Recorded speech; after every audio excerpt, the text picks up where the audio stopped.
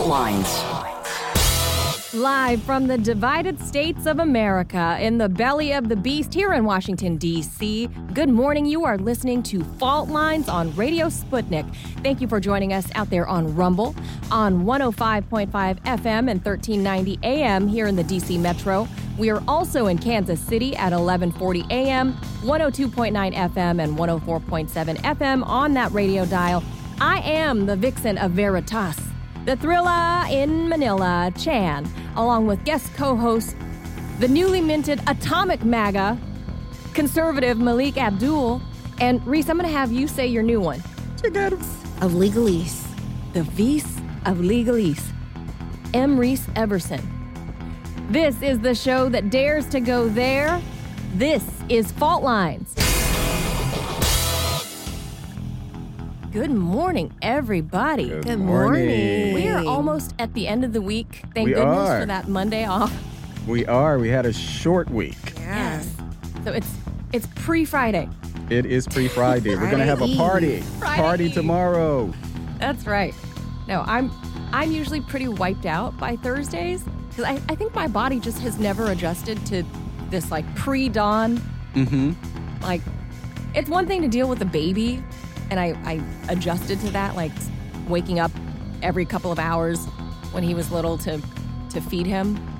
But staying awake pre-dawn, it's like my body is not into that. I've never, it's almost like every single day now, I have to take a nap when I get home. I never had to take naps. Right. I never took naps. Okay, and now I'm going to bed by 11 o'clock.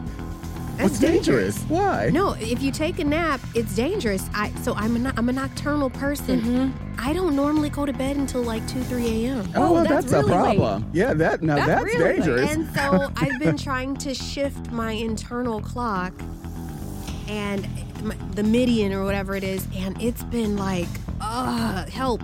And so my body at 3 o'clock is like, well, why are we asleep? We normally are awake. What's going on? Shouldn't we get up and go check the refrigerator? No, I'm never up that. I'm never up that late. We should be watching Netflix at 3 No. a.m. Usually I was asleep before, like last week, I was asleep maybe by midnight. I never stayed up late, you know. Right, midnight was usually my cutoff mark. Yeah. Because Granddad told me nothing good happens after midnight. Uh-oh. Well, speaking of Granddad, my grandfather would come over on Saturday mornings at 7 o'clock to have coffee with my mother and would wake us up and say that the day is almost gone. Wow. At 7 o'clock in the 7 morning. a.m.? Yes. No, sir, it's not. Yep, that was my granddad. That was my granddad. A stiff cup of black coffee at like 5 a.m. And yeah, he was an old military man. He was up. Yeah, my dad, he's a vet. My grandfather was a vet. Military guys. So he was up. He and my grandmother, actually, they usually were up around 4 or 5. Oh my word! Every day. My grandparents too. Help. And I'm not there. So bear with us. I think after about 5 months, I don't know how Jamarl does it, but I don't know. He's been doing this for a couple years. His body it works differently. He's well adjusted now. Yes, and so I'm like gonna muddle through the headlines because Thursday my body's like it's tiring. Thursday is tired Thursday. All right, let's head over to some headlines. We got some breaking news for you. Right off the top here, the UK's newly elected Prime Minister Liz Truss is expected to unveil her so-called bold and decisive plan to tackle the hard-hitting cost of living crisis through Parliament, promising swift action to support households and businesses struggling with soaring energy prices, according to UK media outlets. Now, Ms. Truss's plan is to tackle the cost of living. Reportedly, she's going to propose a price freeze on household bills that hit about £2,500 rather than previously the about £3,500 per year announced by Ofgem for the next month, according to Sky News. Then here domestically, President Biden said in a notice that he is extending a national emergency declaration on, get this, foreign interference in elections ahead of the midterms this fall. Quote, although there has been no evidence of a foreign power altering the outcomes or vote tabulation in any U.S. election, foreign powers have historically sought to exploit America's free and open political system, says the press release from Wednesday. Now, if you're like me, you find that a little bit ironic, but we'll get into that later. Then former U.S. Attorney General Bill Barr believes the Department of Justice is, quote, getting very close to being able to indict former President Donald Trump, as he was talking to Fox News yesterday.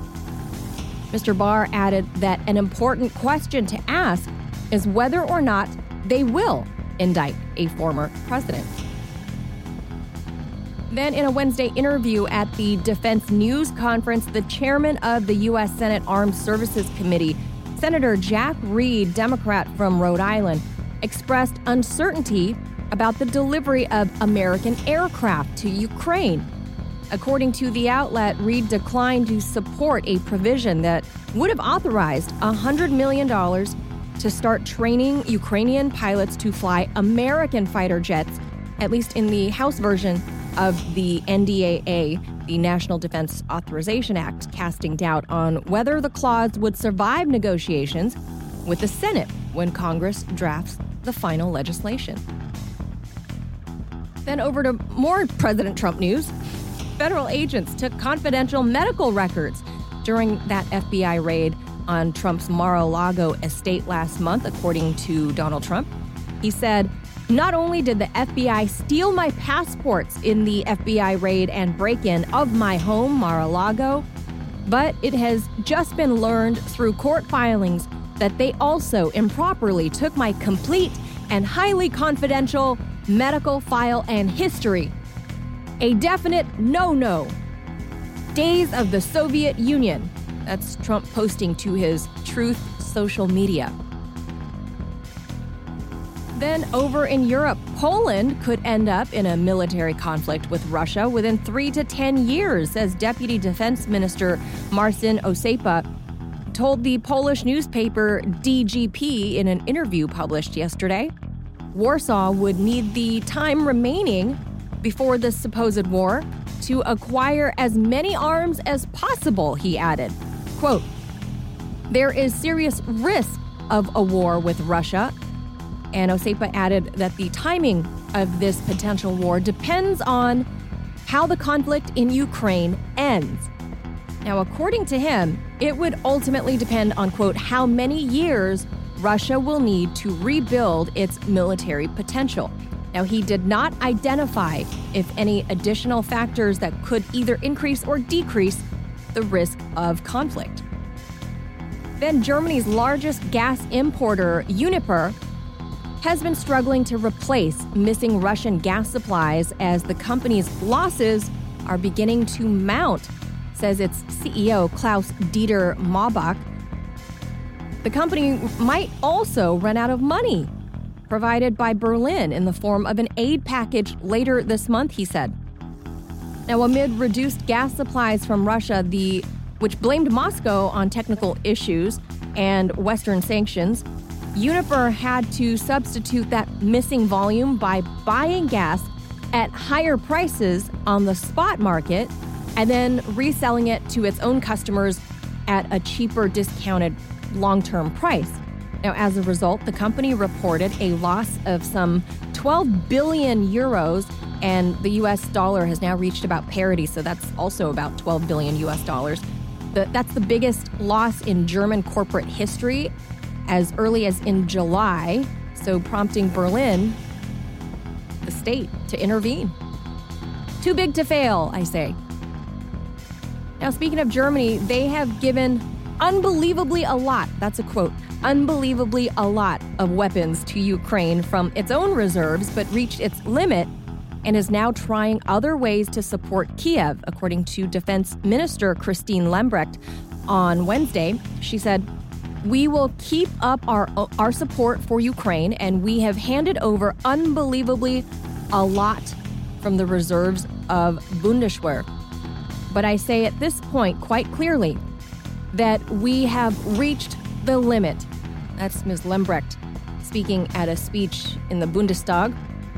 noting that she will make sure that the defense of the country and the alliance could be ensured in the future.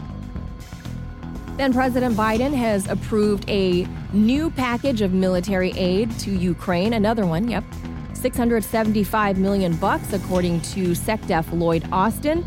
Quote, yesterday, the president approved the latest tranche of U.S. assistance to Ukraine valued up to $675 million. Lloyd Austin said during a press conference at Germany's Ramstein Air Base. Austin said the package includes howitzers, artillery munitions, Humvees, armored ambulances, anti-tank systems, and a lot more. Then some tech news for you. Elon Musk was prompted to, quote, slow down his buyout of Twitter because of fears the world was, and this is a quote, heading into World War III. That's coming out of Business Insider. Private text messages were reportedly sent by Elon Musk on the 8th of May to his banker at Morgan Stanley, which was financing part of that $44 billion Twitter buyout. Quote, let's slow down just a few days. Putin's speech tomorrow is really important. It wouldn't make sense to buy Twitter if we're heading into World War III. That's Twitter's lawyer reading this out loud in a court hearing on September 6th. He says those are Elon's texts, and they are currently in the process of discovery, so they'll be reading the entire string when that becomes available.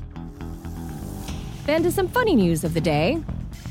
I guess you can call it the very first Russiagate, as it's being revealed. From ex-Secretary of State Hillary Clinton. She was doing the rounds of media, to promote her new show, Gutsy. She was on the Jimmy Fallon show last night, and she admits that she mistakenly left her then young daughter, Chelsea Clinton, at the Kremlin during her husband Bill's state visit. So this is going back to the 90s when Bill was president. Mrs. Clinton told the story in response from the host Jimmy Fallon asking for any crazy vacation stories. Now, she acknowledged the experience was pretty traumatic. She claimed she and her husband had gotten caught up in the formalities of their visit with then Russian President Boris Yeltsin and had already been, quote, ushered into their limo to return to the airport. And then they realized Chelsea wasn't in the car. All right, did anybody call child services? Just asking. But yeah, that she would have. I wouldn't be surprised if she was like the baby in a hot car mom. Just saying. Just saying. All right, this day in history. Back in 1504, Michelangelo's David is unveiled in Piazza della Signoria in Florence.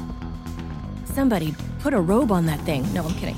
In 1945, the division of Korea begins with the United States when the troops arrive to partition the southern part of Korea in response to Soviet troops occupying the northern part of the peninsula just a month later. In 1966, the landmark American science fiction television series Star Trek, Where's Tomorrow When You Need Him? The series Star Trek premieres the first episode called The Man Trap. They always had double entendres on those shows, those 1960s shows. Probably a go-go dancer came out that was an alien, but that's something we should ask tomorrow when he returns. He would know. In 1974, the Watergate scandal. U.S. President Gerald Ford signs the pardon of Richard M. Nixon for any crimes that he might have committed while in office. So just blank check. Just everything. You're good, my man. Then this day in 2005, two Ilyushin Tu-76 aircraft from Emercom land at a disaster aid staging area at Little Rock Air Force Base, the first time Russia has flown such a mission to North America. And that will do it for your headlines this Thursday, September the 8th. You are listening to Fault Lines on Radio Sputnik. Hey, Manila, do you think that Joe Biden will pardon Donald Trump for any crimes he may have committed while he was in office? I'm not sure Joe Biden knows what's going on, period. I don't know if he could pardon, an ice cream cone. The turkey on Thanksgiving. Right? I don't know if he's capable of that. I don't know. But you know what, though? Yesterday, we'll talk about it right after we take a quick break because we'll have our few minutes of open mic. The Obamas were in the White House. This was Michelle's first visit in over 5 years. Barack had been there, but not Michelle. So we'll talk about why they were there yesterday. Right after this. Sit tight. We'll be right back. You're listening to Fault Lines on Radio Sputnik. Fault Lines.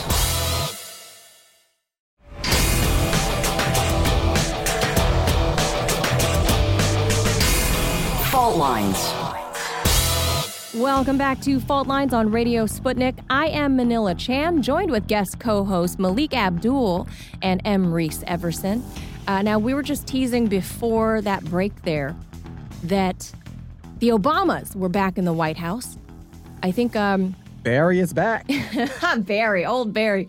Now, it was Michelle's first trip back, though, in over 5 years. Because, they were there to unveil their official portraits that will decorate the halls of the White House along with, all the other presidents of past. That was supposed to happen under Donald Trump, but it did not happen. But it never happened, right? Donald Trump did not invite. Petty boots. Yep. Big that petty. is petty. King of ultra petty. That was petty. Yes, but are we shocked? No. That Donald Trump didn't invite the Obamas to do... And I don't think that they wanted to go. I don't think they would have even... And the Obamas supposedly didn't want to go. Yeah. Wanting to go and tradition of what's presidential are two different things, and they would have gone if the invitation had been extended because it was presidential. And I'm starting to... one of the issues that I would say I have with Donald Trump is that there's certain thing that people in America like to see, and it's just pomp and circumstance and procedure. Like collegiality. And just the way things should be done. We should be above the pettiness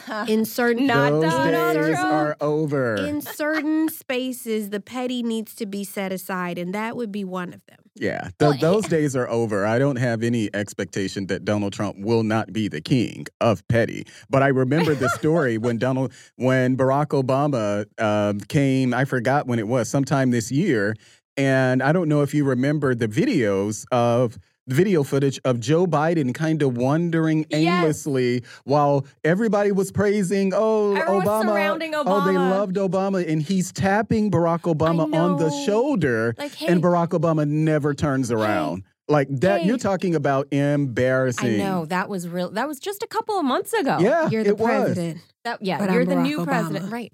I'm still Barack. And nobody was paying attention. But apparently there's some tension between the Biden and Obama camp because of these type of very things. Because of that kind of pettiness? Well, or not just petty from Barack. Because he overshadows, and it's just a natural thing. Right, not even intentional. Yeah, when you have somebody who can easily Enigmatic. recede to a basement. Love him or hate him, Barack Obama walks in and takes up all the air in the room. Yeah. Absolutely. And then you Bill have Clinton someone... had the same thing. It's a Leo thing. Like Joe Biden, a little more feeble, trying to find his space. They said Bill Clinton had the same magnetism air to him, right? And it's not something everybody has. It's not something, I would even say Donald Trump has that same sort of magnetism, whether or not you like him. He's just a rock star, though. Yeah, People like him. But he's been that. He's been that before he was president. So when you had everybody wanting to, Al Sharpton and Jesse Jackson and Oprah Winfrey and the rappers. He was in multiple rap songs. So he has that personality, but it was hilarious. Just watch, it was a little different. And I forgot what the quote was this time around. Barack Obama, when he started off, he said something complimentary of Joe Biden, something like, aren't we glad we have Joe Biden as president? That was the applause line. Was a pregnant pause. That was the applause line, and though. It was a pause, and then they started clapping. Like, it's so awkward. It was the cue. Wink, wink, nod and smile and clap, people. He gave him his flowers. He gave him his flowers, and then they kind of had to think about, well, should I clap for this? Well, of course you should clap. That's the whole purpose. I'm the paintings, the portraits themselves. I'm much more like Michelle's than I do Obama's. Absolutely. The last time I like around, both of them actually. The last time around, the ones that were at the National Portrait Gallery that got all those of the are funky. Hoopla. Yeah, I did not like those. I did not like Michelle's. They didn't do right but by her. Barack Obama's was Good. okay. Yeah. But those were supposed to be Artsy. Yeah. So when you go, those that are in the National Portrait Gallery, you know, they're supposed to kind of have that sort of element to it. The ones in the White House are the official. Right. Yeah. But the I ones didn't that stay at the White House. Right. I didn't like Obama's because it was just him like in a green screen. It was just a white background. Realism. Like it was just that. It looked like a photo, though. It was. Yes. Yeah, that's what it looked like. I mean, I think that was the whole point, which is kind of different than like A other. portrait. Yes. Yeah, than if the you other look at presidents Hillary past. Clinton's, It if you looked look like a at Polaroid. if you've been, for those who haven't Yes. been in the White House, you know, you see the pictures of the portraits of John Kennedy. They've got and background. They've got color. Abraham McKinley. Lincoln. They're standing. They on, don't look near like a something. photo. Right. Like It looks Barack like a Obama's painting, looks like a A photo. That's what I think Polaroid. is It looks kinda like cool. a Polaroid. I with think the it's white kinda cool. background. Like, bruh, I could have actually, you could have had me do that. I think it's pretty cool that he went that route, like a realism, like real, like it looks. Is that what it is? Okay, so we're calling it realism. No, it's poorly done. I'm going with you. It's poorly done. But I I'm do not an Obama appreciate. fan, but I like the picture. You the know portrait. what? I love the sappiness. Okay, so you've got this Leo, Oh, you like right? the whole thing, yeah. And he's like the true Leo. When he's on the scene, he knows that he's got to like love on, Michelle. And so he's Yes.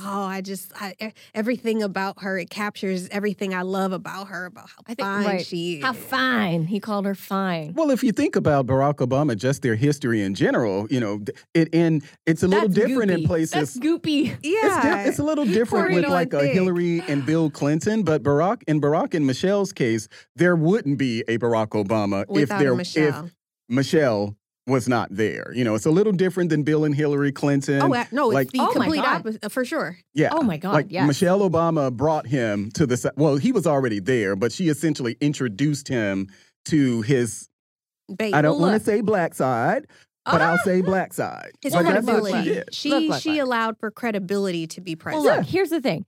If you compare the Clintons versus the Obamas, and after the whole, Monica scandal and Hillary tried to do the whole Tammy Wynette stand by your man type of thing, nobody bought that. Right? Nobody bought that. Nobody was like, oh, she's what a woman, what a wife. She's up there. She got her man's back. Nobody thought that. Everyone's like, ooh.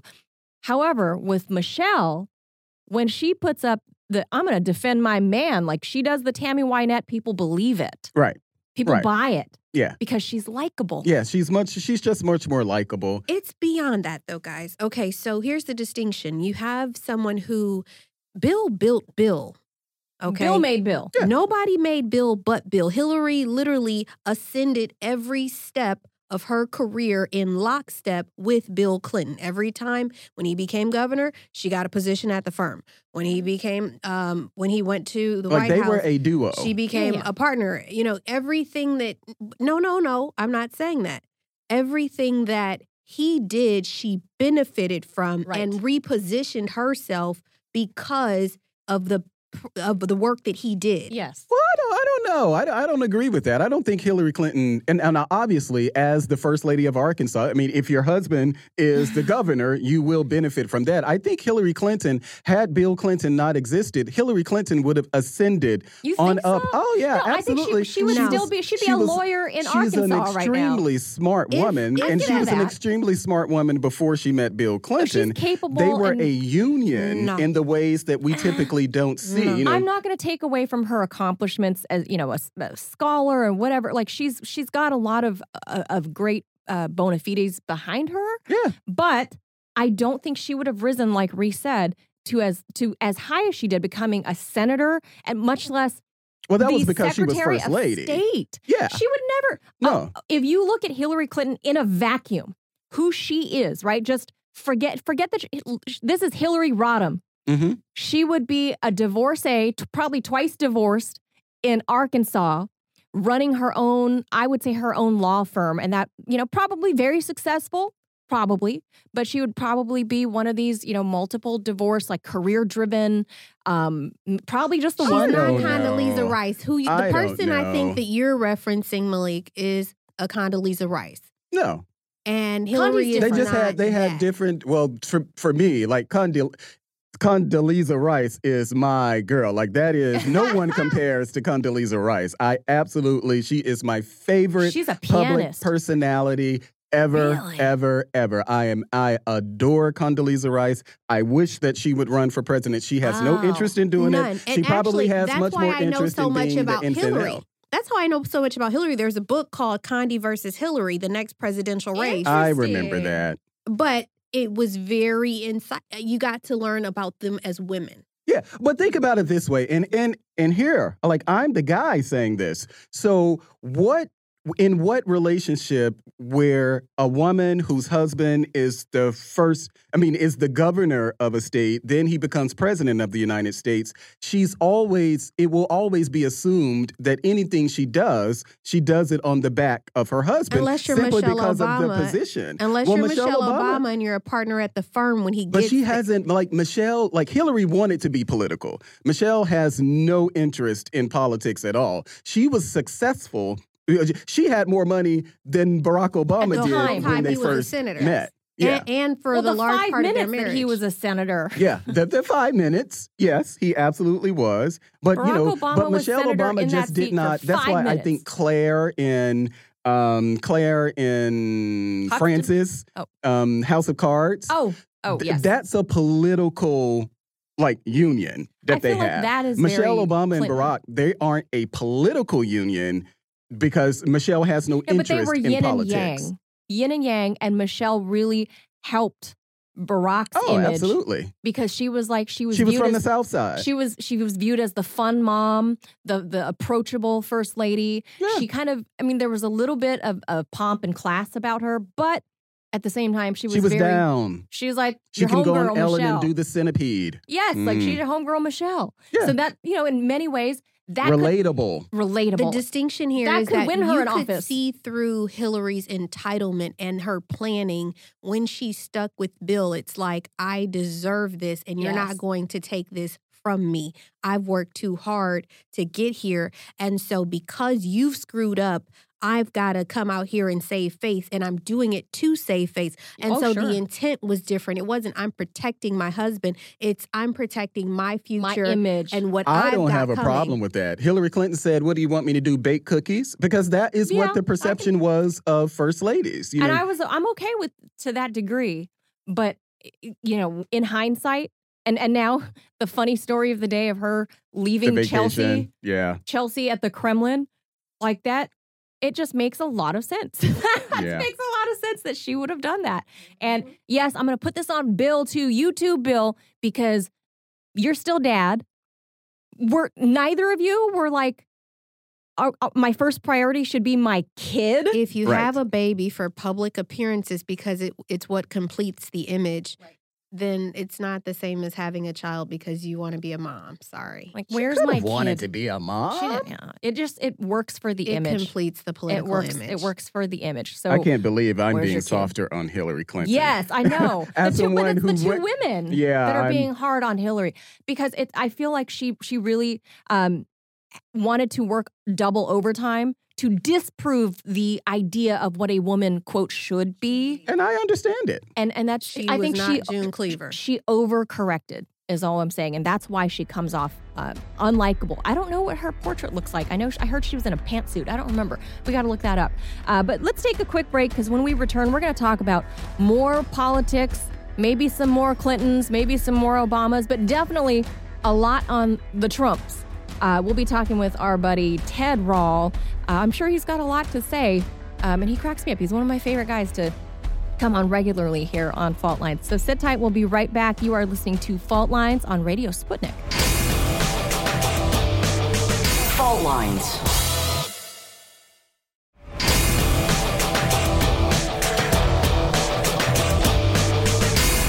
Fault Lines. Welcome back to Fault Lines on Radio Sputnik. I am Manila Chan, sitting with guest co-hosts this week, Malik Abdul and M. Reese Everson. We are being joined now by our first guest of the day, a friend of the show, Ted Rall. Ted is a political cartoonist and syndicated columnist. You can follow Ted on Twitter at Ted Rall. That's R-A-L-L. Read and read his stuff and check out his cartoons and articles at rall.com, R-A-L-L. Good morning, Ted Rall. I'm sure you were watching the Obamas at the White House yesterday, right? Yeah, all over it. Not really, but I read about it. So you didn't see that the Obamas, well, this time at least Barack acknowledged the existence of Joe Biden. That's, has he been ignoring that Joe Biden exists? Yeah. Did you not know? The last time, I forget what Barack was at the White House for. The anniversary of the signing of the ACA or something like that. Right. Oh, interesting. Yeah. He totally, there are pictures after the speech. I remember that. Biden is tapping on his shoulder like, hey, Barack, hey, Barack. And you could see his mouth visibly moving saying, hey, Barack. And Obama's over there mingling with everybody. Everybody's clamored around him. This time, it was a little more cordial, I believe. And this was Michelle Obama's first time back to the White House since they left office and Trump took over, because President Trump did not invite the Obamas to put up their portraits. So yesterday was a very, very late unveiling of the portraits. First, what do you think about that? I mean, I'm not surprised. Trump was petty. Trump was petty. What surprised me is that what Trump does understand is status and power and big dogging. And he missed an opportunity there. When he was the sitting president, and he would have been able to host former President Obama. That to him, that would have been that he would have been the big guy. He would have been the boss, the Big Mac. It would have made him look good. And so to me, that was the part, his pettiness got in the way of, a bigger chance to look petty. I don't know. It was just very, to me, it was like we all make mistakes. And even when we're in a field that we're a specialist at. And I thought that was, a missed opportunity for Trump, who I think is a lot smarter than most people think. But yeah. Yeah, I guess I hadn't thought about it that way, but I guess you're right. He really missed an opportunity to out big dog Barack Obama. But, I think his pettiness is going to win. Now, on to President Trump. The pettiness he is spewing on Truth Social about this ongoing, FBI investigation at Mar-a-Lago.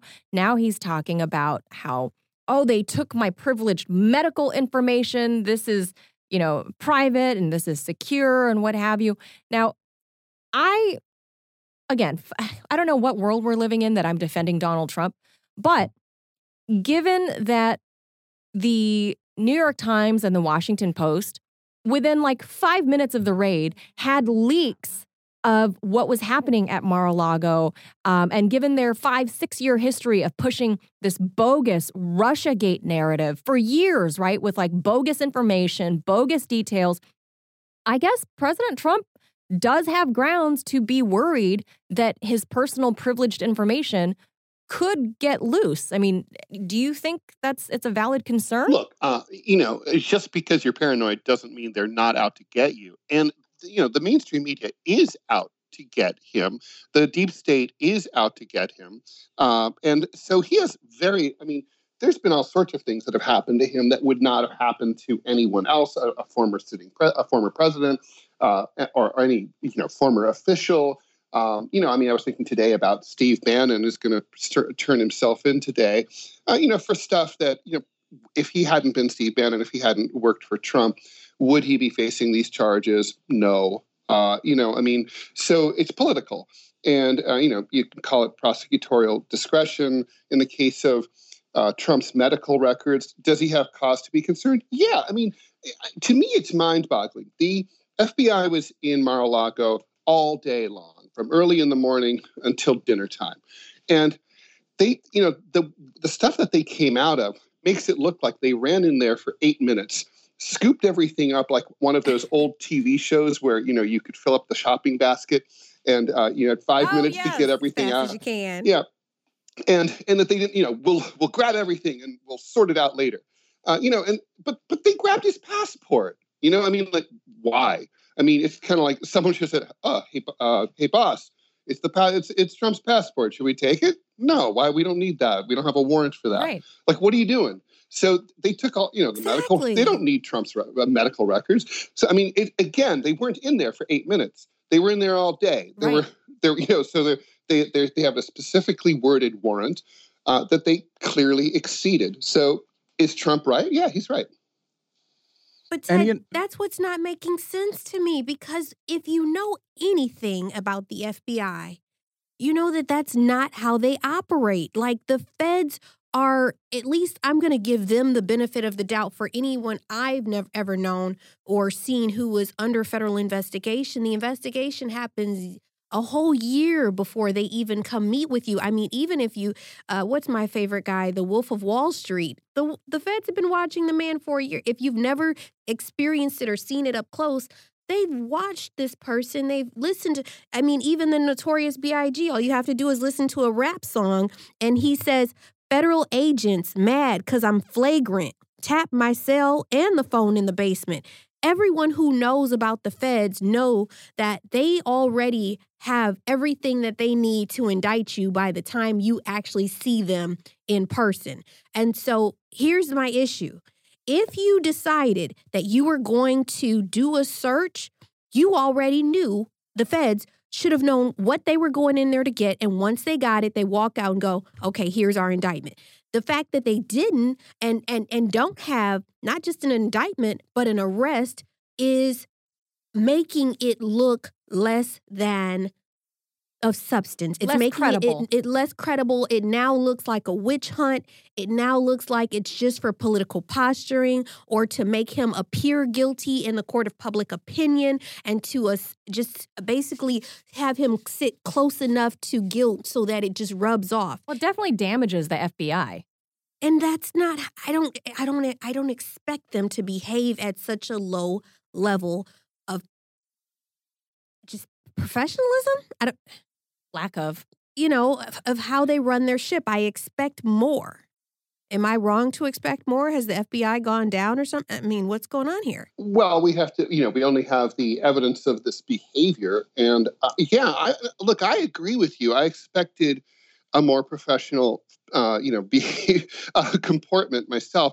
Although my personal experience is not, I wasn't that impressed. When I went to college, they had just started requiring draft registration, and I was a big lefty, and I refused to register. So 2 FBI agents came to my mother's house in Ohio looking for me. And it was a serious business at the time. It was 5 years in prison plus $10,000 fine. Seriously? For not registering for Jimmy Carter's draft registration, which this was under Reagan. So, and I had a friend of mine, a classmate, who ended up being sent to prison. So it was serious. And anyway, so 2 G-men show up in the suburbs of Dayton, Ohio, looking for Ted Rall, and it was hilarious. My mom basically, having grown up in Nazi-occupied Europe, sent them away and was like, you can arrest me. I'm not telling you anything about where my son is. But the point is, here's the funny part. They couldn't find me. I mean, I was, I had just turned 18. Probably I had gone to college. How hard would it have been to just go down and ask my guidance counselor at the high school where I went?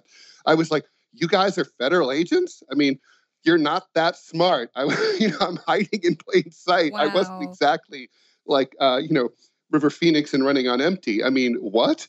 So it was just very strange. Yeah. Hey, Ted, thanks for joining us. It's Malik here. Now, call me the cynic on the panel here today, because I'm not surprised that this is what the FBI does. Keep in mind, J. Edgar Hoover, I mean, do we need to talk about him at all? MLK, Black Panthers, you can go down the list of things where the FBI was manufacturing evidence, spying on Americans. Even the Mueller investigation, that started because of a fake dossier. Things that were saying that Donald Trump was was creating sex tapes at hotels in Moscow. Pee-pee tapes. And that he had all of these business dealings in Moscow. This same FBI took that information and launched a 2-year investigation into Donald Trump based on things that we now know.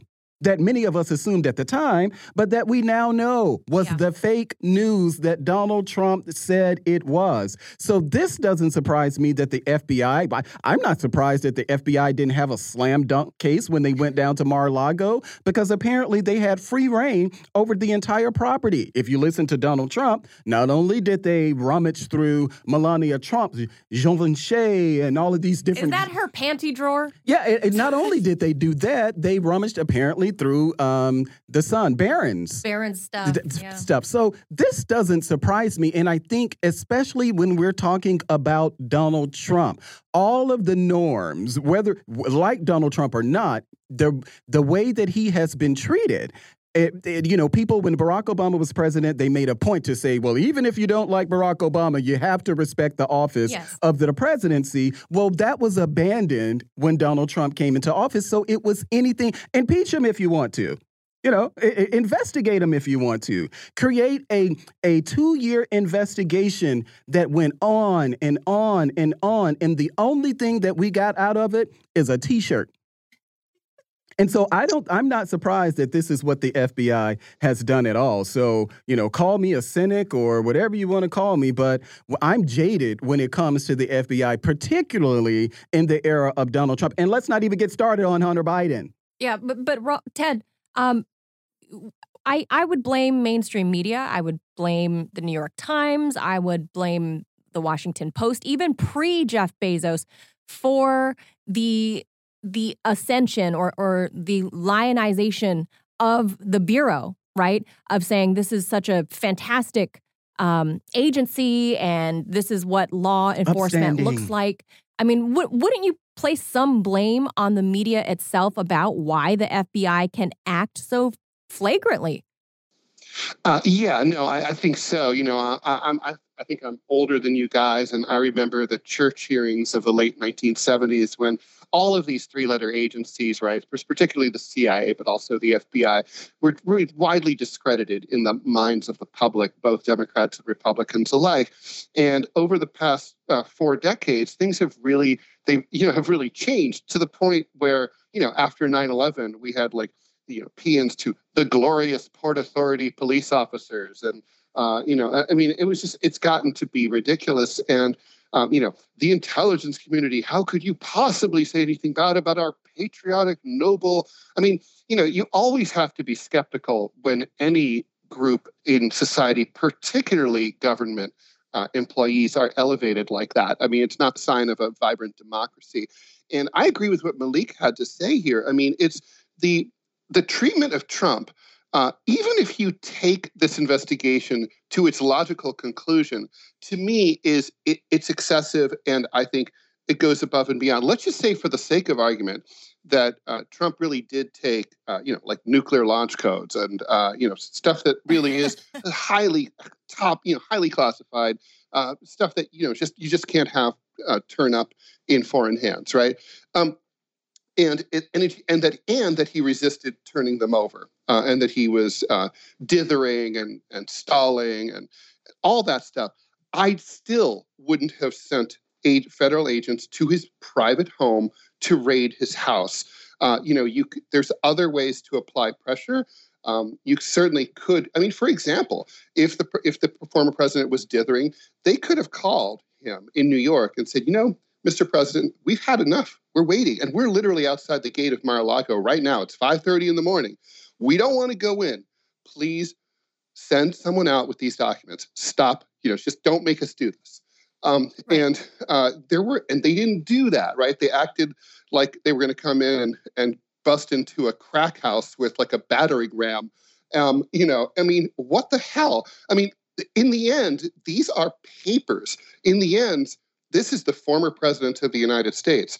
And I think, that's all being lost here. And, the idea that Donald Trump represents this, grave and present danger to the security of the United States and to democracy in general is kind of belied by the fact that regardless of everything that happened, he served for 4 years and we're still here. And so is American democracy, such as it was. So, and let's be serious. It's a very good point that Yeah, it's a very good point that you made about him being a threat to democracy. Remember, Dick shoot him in the face Cheney came out and defending Liz Cheney, called Donald Trump literally, I think, the greatest threat to democracy in American history. So these type of things literally have been happening. But keep in mind, I think the judge initially signed off on the warrant because this was such a threat to our national security that it required the raid. The judge signed off on it that Friday. They didn't raid him until Monday. So if it was such a threat, and I don't know, I'm not an attorney. Yeah, they sat on it. It was signed off on that Friday. They didn't go in until that Monday. Now, if I know that somebody is a hostage or there's some sort of drug crimes or something, and I get a judge to sign off on it, I would think you go in that day. You don't wait several days. You have your teams ready. You don't delay it to say, okay, well, we got time. Well, what are we going to do? What's let's our go have a couple of drinks over the weekend. And then on Monday morning, early Monday morning, we'll actually go in. And then you have a media literally debating semantics saying, well, it wasn't really a raid because they had a warrant. It was a raid. It's still a raid. A raid is a raid is a raid. Small R, but still, With I think, 15 or 20 or so agents. That's not just a regular guy coming in and say, well, let's have a conversation about something. Hand over the papers. We're here. Yeah. But here's the thing, Ted. Other presidents have, and non-presidents, because I'm going to include Hillary Clinton in there, other government officials, it is no secret. It's an open secret here in the district in Washington. It is no secret to anybody that lives here, works here, or understands anything about politics that everybody, when they leave their official capacity, walks out with a number of things that they shouldn't walk out with, right? We know, and for example, Hillary Clinton, we're in a digital time. She walked out with 33,000 emails, right, in a digital format. Some that were very highly, highly classified. No prosecution. And Hillary Clinton bore no authority to declassify any of those things. And we know that Barack Obama walked out with a number of things. And the National Archives came knocking at his door. And I guess, he probably cooperated. Maybe they gave him some photocopies of things that he wanted or whatever. But nobody made a stink about it. We know that Joe Biden as VP, we know about this because of his son Hunter's laptop. We know that Joe Biden walked out of the VP's office with a number of classified items because Hunter had them in his laptop. Where are any of those prosecutions or any even attempt? And now you have Bill Barr saying, on Fox News yesterday, saying, I think they're very close to an indictment. Based on what?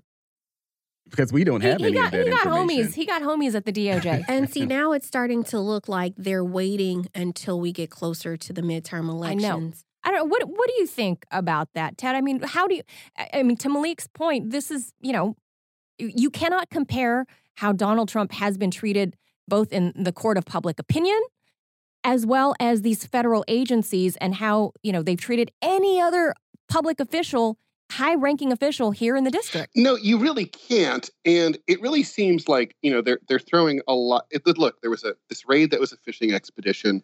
And there's the charges themselves, right?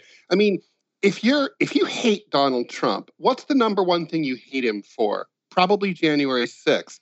What's the number two thing you hate him for? Probably lying about having won the election. So there's this long list of things that he's done. There's also, all the racist stuff that he posted on social media, go back to your pushing country. for violence at his rallies against, hecklers. He did a lot of stuff that's really bad. And this, let's just say, again, for the sake of argument, let's just stipulate that he's guilty as implied. This ranks like number 27th on that list. This is like going after Al Capone for tax evasion, and it's not good politics.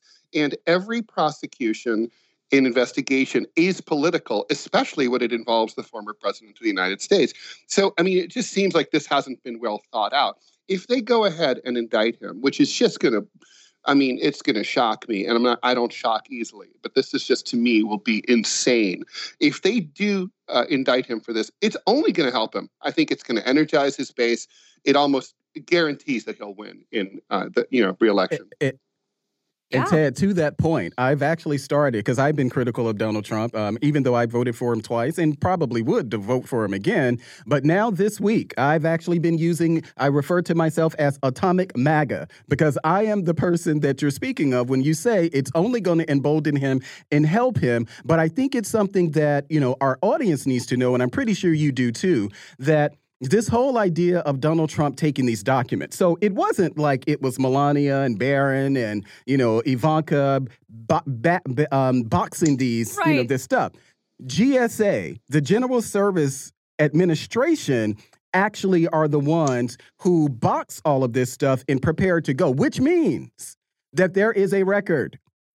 They create a record of what the documents are. They aren't just randomly going through boxes and just throwing everything in it. So that means that the FBI had evidence. They knew what were in the boxes. There's a paper trail. The things that he wasn't supposed to take even. They had a record of those actual things. It isn't like in August, they just figured out, oh, well, he has these documents and we didn't know. I refuse to believe that the federal government doesn't have a paper trail. And even in reference to the idea that Donald Trump just, had a standing declassification order, there should be a record of that. But ironically, those leaks aren't coming out. We're not seeing any of the leaks of the verification of either him having or not having the standing declassification order, or a record saying, okay, well, we know that these are the things that Donald Trump actually took, that GSA actually boxed itself. There are no leaks about that, and it doesn't surprise me. That is true. Yeah, it's been very selective, right? I mean, so the thing is, Donald Trump and Republicans in general really love to campaign and motivate based on a sense of grievance and oppression. And the thing is, man, this completely feeds into their narrative, 100%. I mean, it's almost like you could almost say it's like master jujitsu, right? It's like maybe Trump is pulling the strings behind this investigation. It's kind of like he's like the Pink Panther movies where the guy, the detective hires someone to attack him to keep him sharp. It's like maybe it's. I mean, obviously that can't be true, but Donald Trump could not have asked for a bigger gift. It's got a big pink bow on top. It's worth like a good solid 4 to 6 points in the polls, on election day of 2024. I mean, it's beautiful for him. He's got to love it. Because here's the question: if you indicted the president of, if you did a search and did a green light, if you green lighted a search on his home, you had to know that if you found that you expected to find something that would lead to an indictment. And if there is no intent here to indict and move forward with an actual criminal charge, then yes, this is absolutely the biggest gift wrapped with a bow. Yeah, but is there any chance of that, guys, of this investigation turning up literally a big nothing burger, just like Russiagate? Is there a chance of that, Ted? I think it's very. Here's the thing: it's a technicality, no matter what, right? So I think they can nail him on the technicality in the same way that if the IRS audits you, they can, unless you're like, the simplest, you only have one source of income and you don't own any property. But if you have complicated taxes, they can and will catch you evading taxes somehow, even if you meant well. It's like that. I think, in this particular National Records Act thing, they could definitely find that he took classified information that he did not declassify properly and should not have taken, and therefore he's in violation of the act. They can do that for sure. I think it would be hard for them not to be able to find something. But the question is, how will it be assessed in the court of public opinion, even among liberal partisan Democrats who are out to get Donald Trump? In the back of their minds, are they going to be like, this is some weak tea? That's the real question. And to that, just a final point. I always remind people that we don't know anything. The only thing we're even the conversation that we're having is based on leaks from, we're assuming, the DOJ. We don't know what the actual charges or whatever in the affidavit, because it was, pretty blanked out. We literally don't know. So we're having conversations pretty much in the dark about it and don't have any of the facts, because the FBI, for valid reasons, they're not sharing certain things, but they're leaking everything else to the leaks. Yeah, it's the selective leaks. But Ted, last thing here about the FBI and their, I don't know, I feel like it's a marriage of convenience between the FBI and the media, I think, as of late. What do you make of this? I mean, can we continue? I personally, not me, but I mean, can America literally really take the WAPO and New York Times seriously when it comes to this stuff about Trump after 5-6 years of bogus Russiagate hoax? Well, I mean, should we? No. But do a lot of people still believe in their democracy dies in darkness BS? Sure. I think most people who are sort of what I would call corporate Democrats, mainstream voters, take these kind of media sources seriously. They shouldn't. I mean, we all know that the Russiagate stuff has been repeatedly debunked, but how many of your friends know that when you tell them? Because, very few people read beyond the headlines, and very few people, and not to mention, this stuff's not being covered widely. It's like the Hunter laptop stuff. You have to read the New York Post, you have to watch Fox to get these stories. And if you do, people, they roll their eyes. The New York Post, you can't read the New York Post. It's like, well, have you tried reading the New York Post? It's like, it is a real newspaper. Yeah, oldest paper in history. Ted Rall, we'll leave that right there. Thank you so much for your time. Ted Rall is a political cartoonist and syndicated columnist. Follow him on Twitter at Ted Rall and go to rall.com, RALL, to check out his work. Thank you, Ted. That's going to do it for our first hour on Fault Lines here on Radio Sputnik. I am Manila Chan, back in just a moment with Malik Abdul and M. Reese Everson. Sit tight. See you after the break. Fault Lines.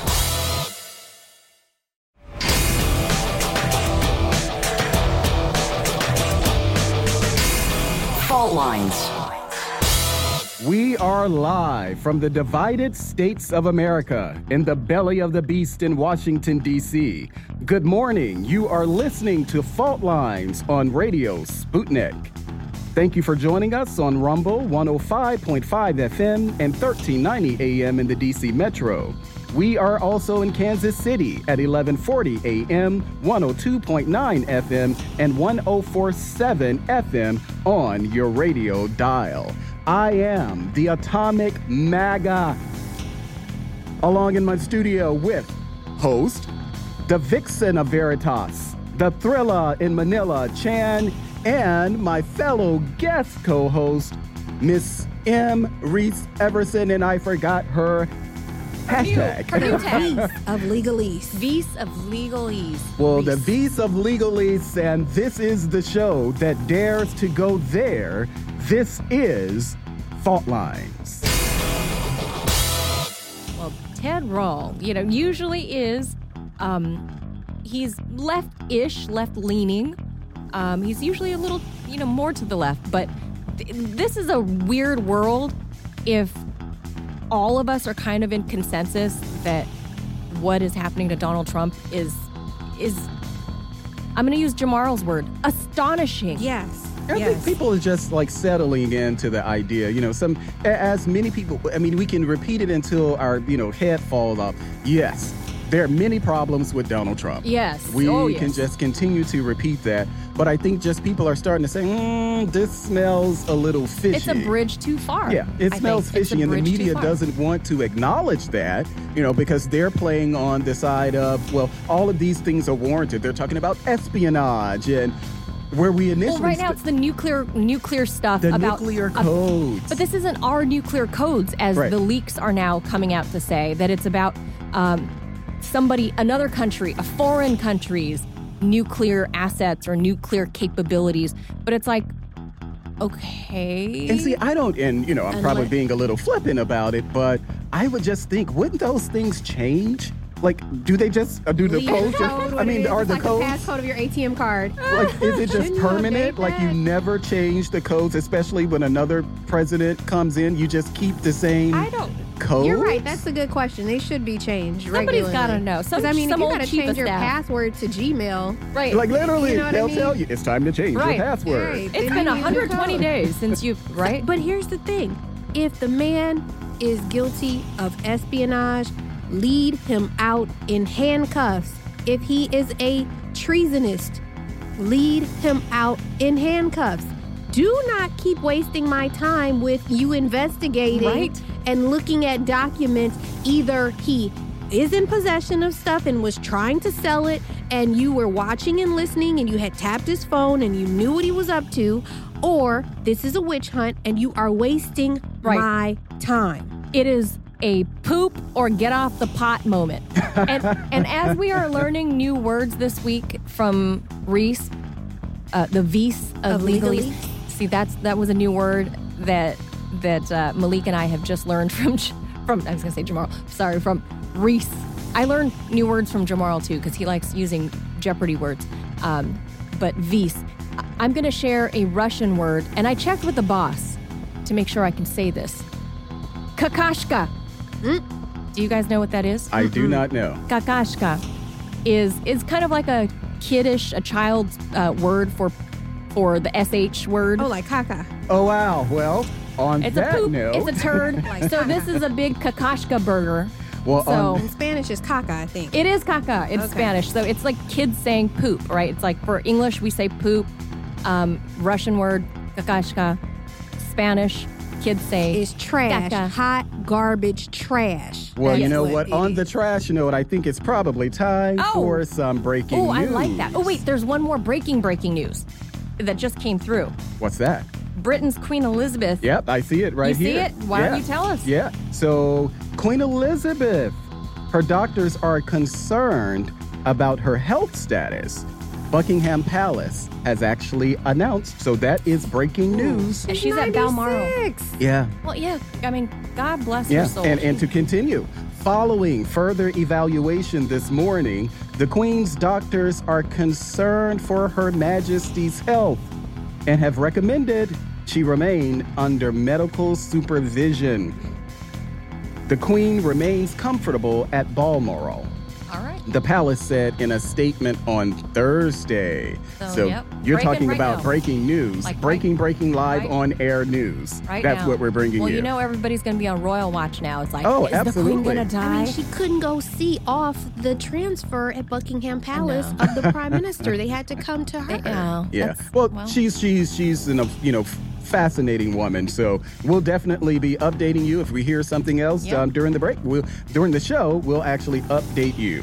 And here in some domestic news, U.S. President Joe Biden said in a notice that he is extending a national emergency declaration on foreign interference in elections ahead of the midterm races this fall. And I'm quoting from the White House page, although there has been no evidence of a foreign power altering the outcomes or vote tabulation in any United States election, foreign powers have historically sought to exploit America's free and open political system.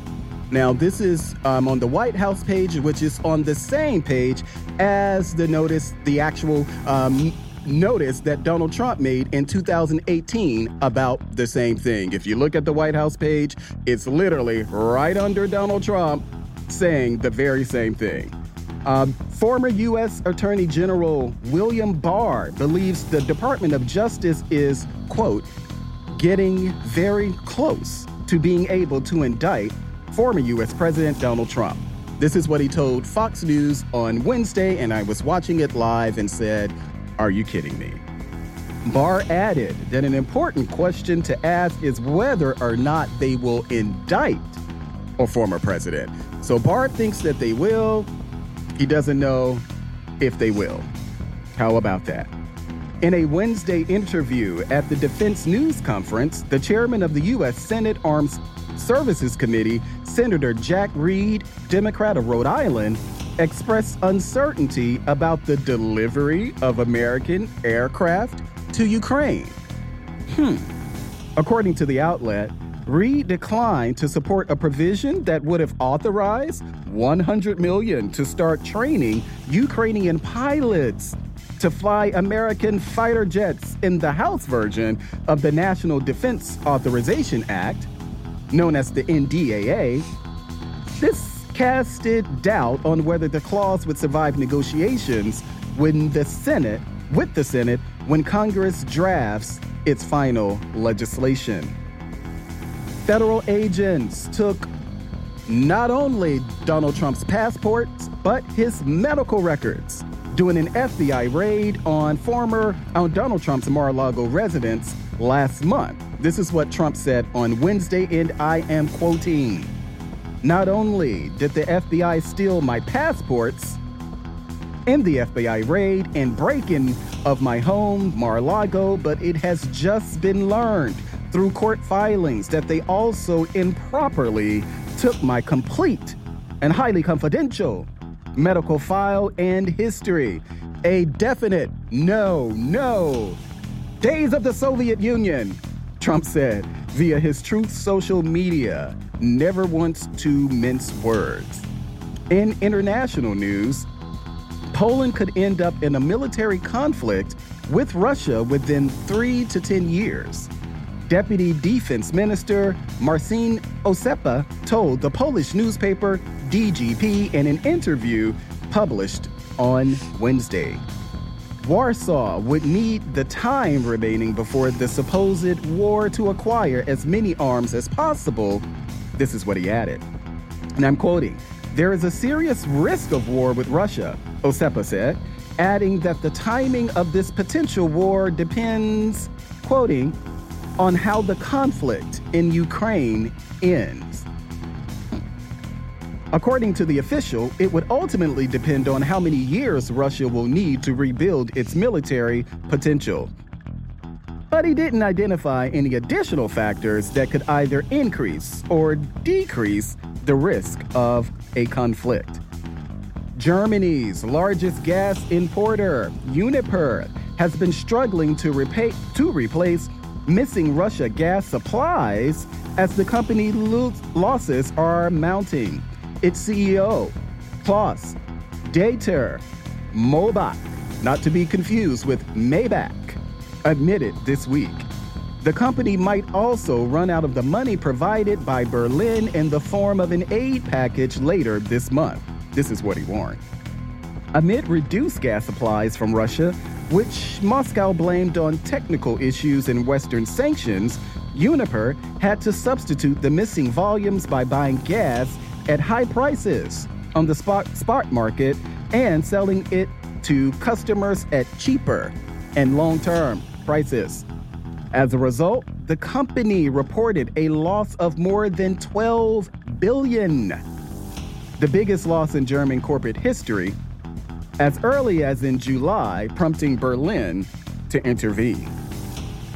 Germany has also given unbelievably a lot of weapons to Ukraine from its reserves, but reached its limit and now trying other ways to support Kiev, Defense Minister Christine Lambrecht said on Wednesday. Quoting, "We will keep up our support for Ukraine, and we have handed over unbelievably a lot from the reserves of Bundeswehr. But I say at this point quite clearly that we have reached the limit," Lambrecht said during her speech in Bundestag, noting that she will make sure that the defense of the country and the alliance could be ensured in the future. President Joe Biden has approved a new military package of about $675 million to Ukraine. This is according to U.S. Defense Secretary Lloyd Austin, and I'm quoting, "Yesterday, the president approved the latest tranche of U.S. assistance to Ukraine valued up to $675 million, Austin said during a press conference at Germany's Ramstein Air Base.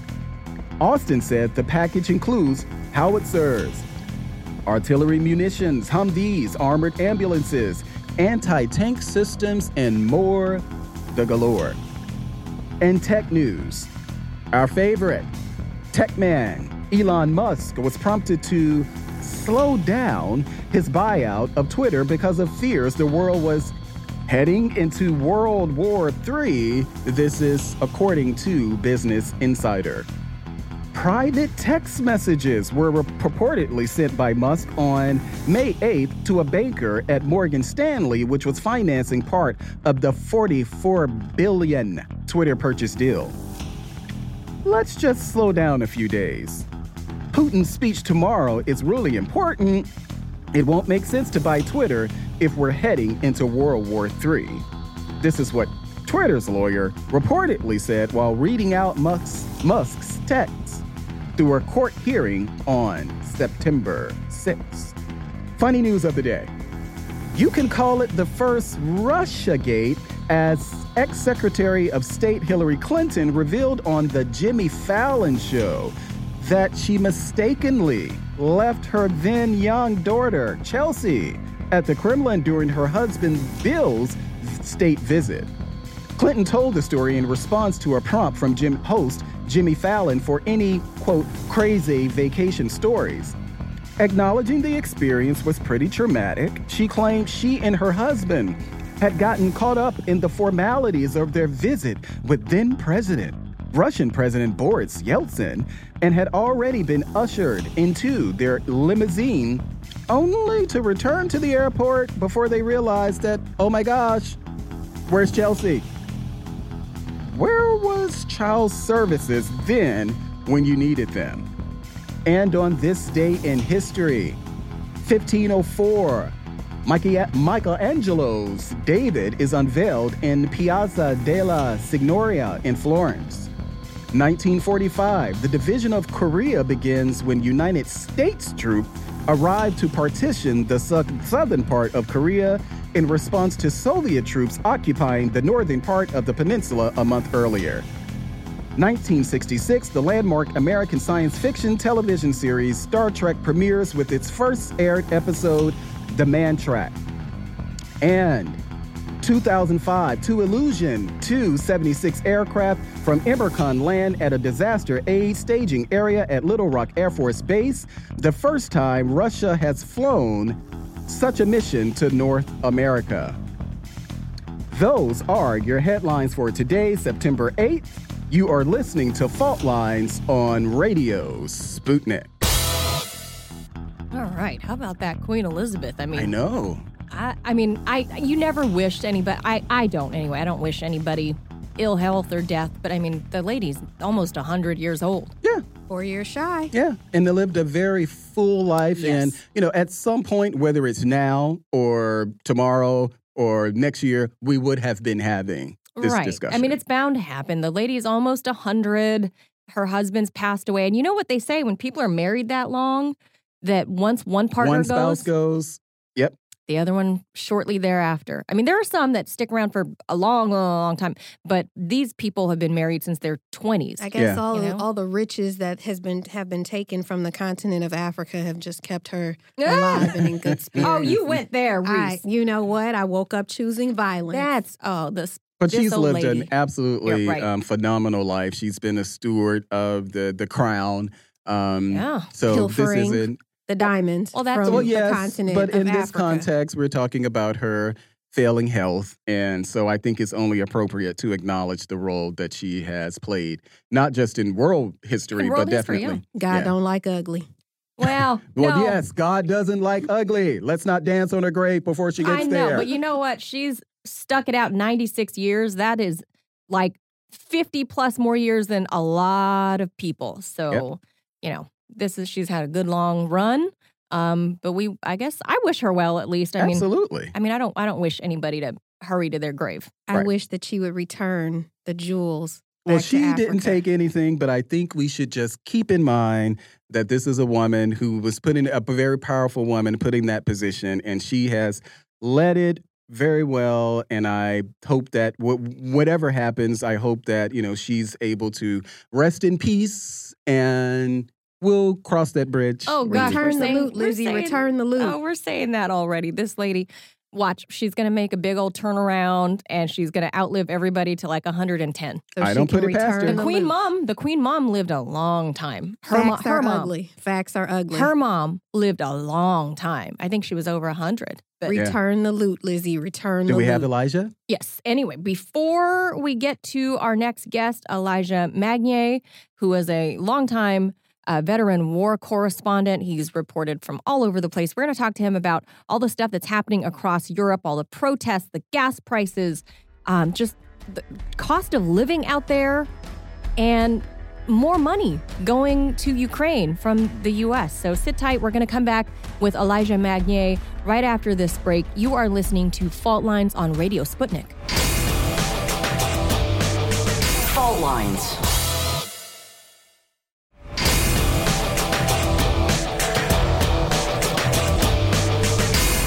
Fault Lines.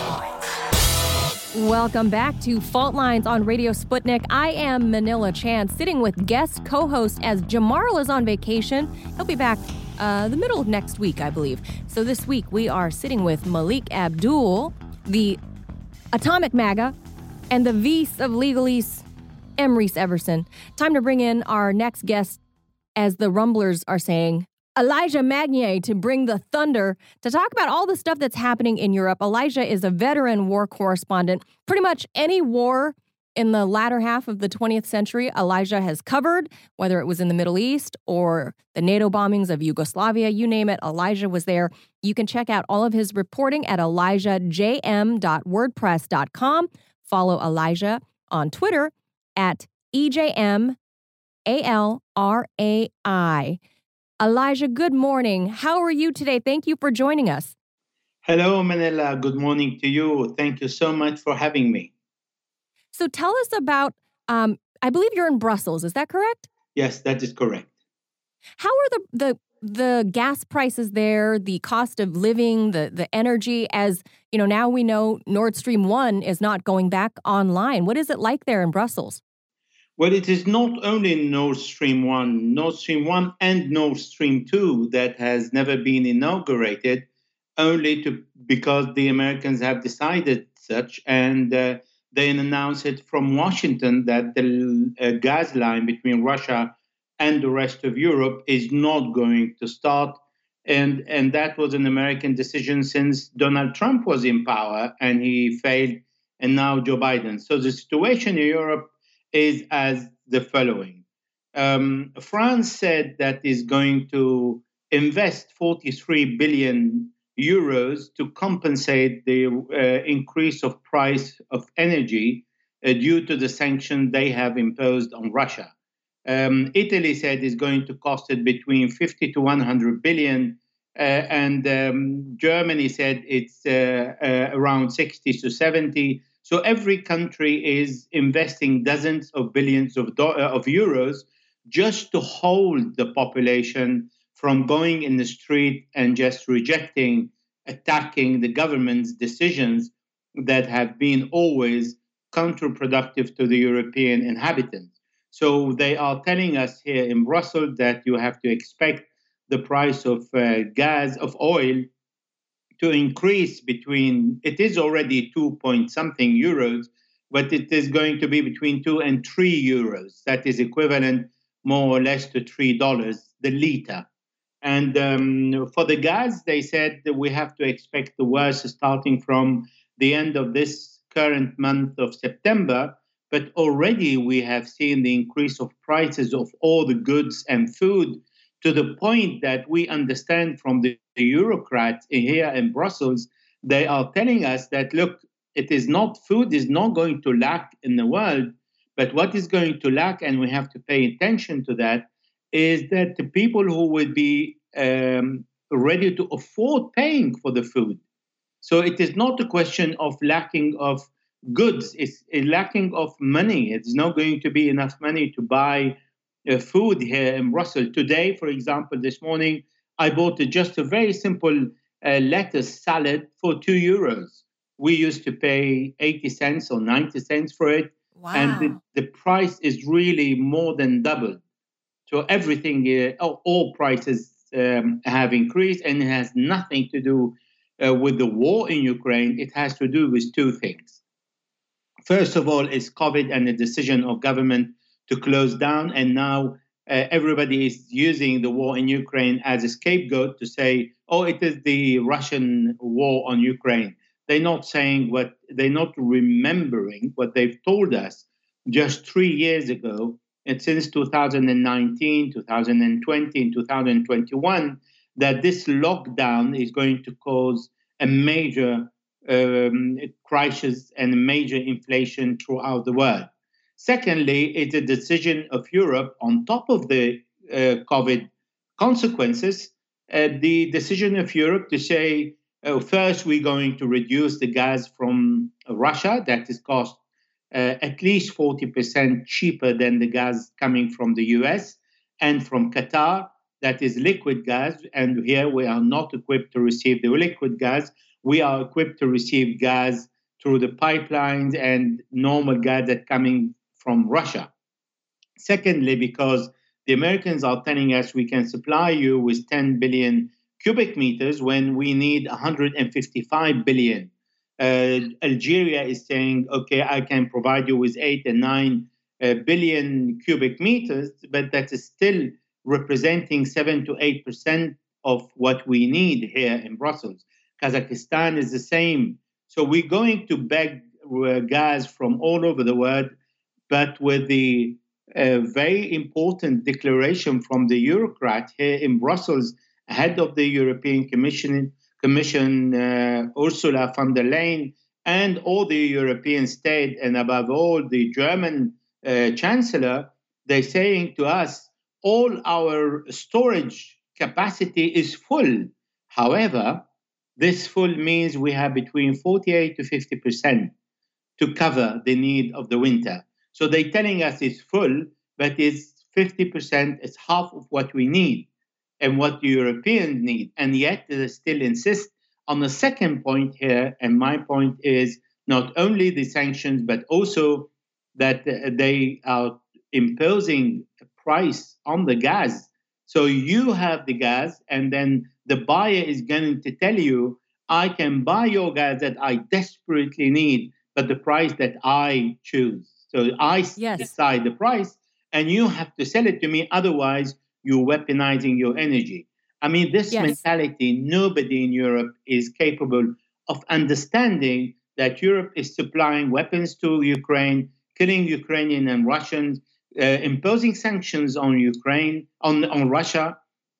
It is saying that we don't want your gas, but we are going to put a price on it. And then if you do anything, then it is your fault because you weaponize it. This is exactly the colonized mentality that exists in Europe that made its richness from stealing other countries, and mainly Africa. Yes. Now, on that note, I want to get the listeners up to speed with what you're referring to. You are referring to the recent G7 decision to put a price cap on Russian natural gas, which Europe is in need. So the G7 countries, which include primarily European countries and Japan, along with the U.S., Janet Yellen announced just before last weekend that the G7 has decided that they will put a price cap on what the group is willing to pay the Russians for their product. That price has not yet been decided. However, they will decide in the coming weeks and they will announce it. We've already heard the Kremlin respond, as well as Vladimir Putin yesterday, literally calling this stupid. The translation is stupid, because this is the equivalent, like you were saying, Elijah, this is the equivalent of a customer walking into any shop, any store, and let's say the customer with 6 other friends walk into a store and tell the shop owner, I want to buy this jacket that you have in your store, but we all want this jacket, but we only want to pay $20 for it. Even though you're selling it, the sticker says it's $50, we're only willing to pay $20, and you must sell it to us. Well, it shouldn't be any surprise that the shop owner tells these customers, get out of here. I'm selling it for $50. Get out of here. 50 euro. Get out of here with your 20 euro. Get out of here. I don't need to sell to you. There's other customers. I mean, is that a pretty fair assessment? Well, with one single difference, you're absolutely right. The only small detail that I may add is I am desperately in need to buying this item from the shop, and then I impose my price. It's not that I want to buy it. No, I'm dying to buy it.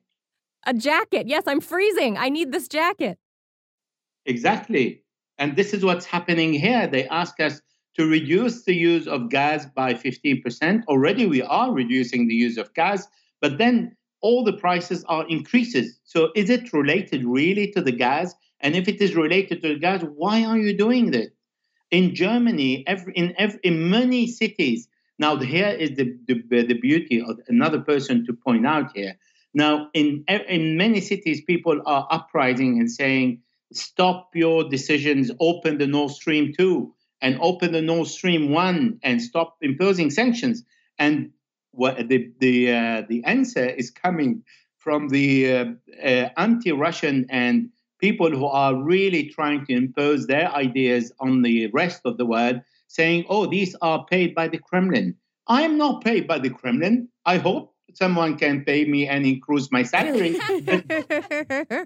I'm also in the street and suffering from the prices. I am not paid by anyone. My boss is hardly paying my salary and is not increasing it despite of the cost of life. But I am suffering from the increased cost of life. And this is not related to the war in Ukraine. It is related to the decision of my leaders who are taking the wrong decisions and telling us, well, we understand what you're doing. We're going to help you with one of 200 or 300 euros. Only those who are in need, everybody is in need. And 200 euros are not going to cost the difference of price of food for a week or 2 weeks. We used to go shopping for a week and pay for the food between 80 to 90 euros. Today, we pay 200, 250 per week. That is unacceptable.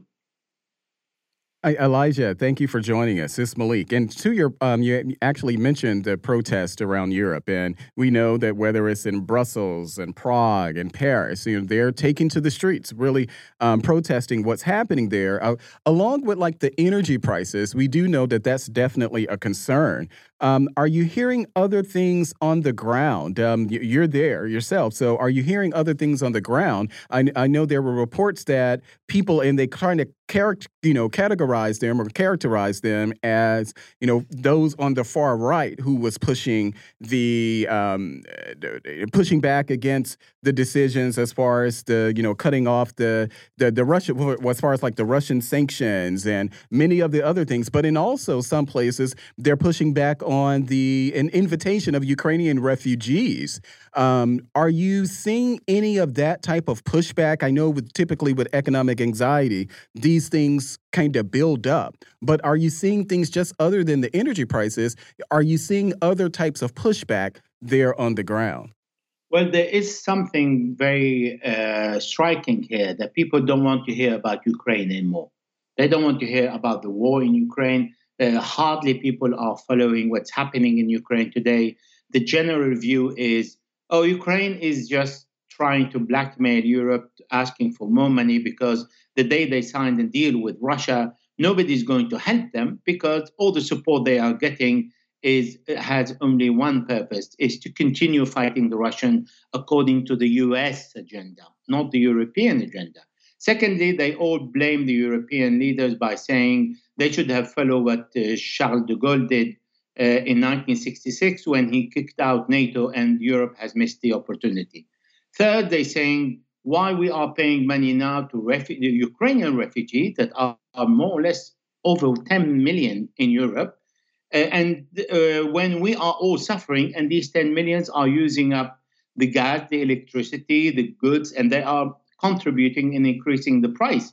So it is not anti-humanitarian, it's go and stop this bloody war in Ukraine when you can, or stop investing money and sending money to Ukraine, particularly when President Zelensky added to that saying, I am sure that European Union is going to continue helping me. And they just paid a week ago 5 billion euros. Now, all this money is invested in the wrong place, invested in building up Ukraine, building up other countries, bring down the prices that were heavily weighing on the citizen, and stop taking these wrong decisions, because the anger is going to turn wrongly against the Ukrainians who are in the country. At the end of the day, these people have nothing to do with this war. This war was triggered by the Americans against the Russian, knowing exactly what the Russia attitude is going to be, because Russia warned us since 2008. This is what is going to happen. Warned us 2014. This is what is going to happen.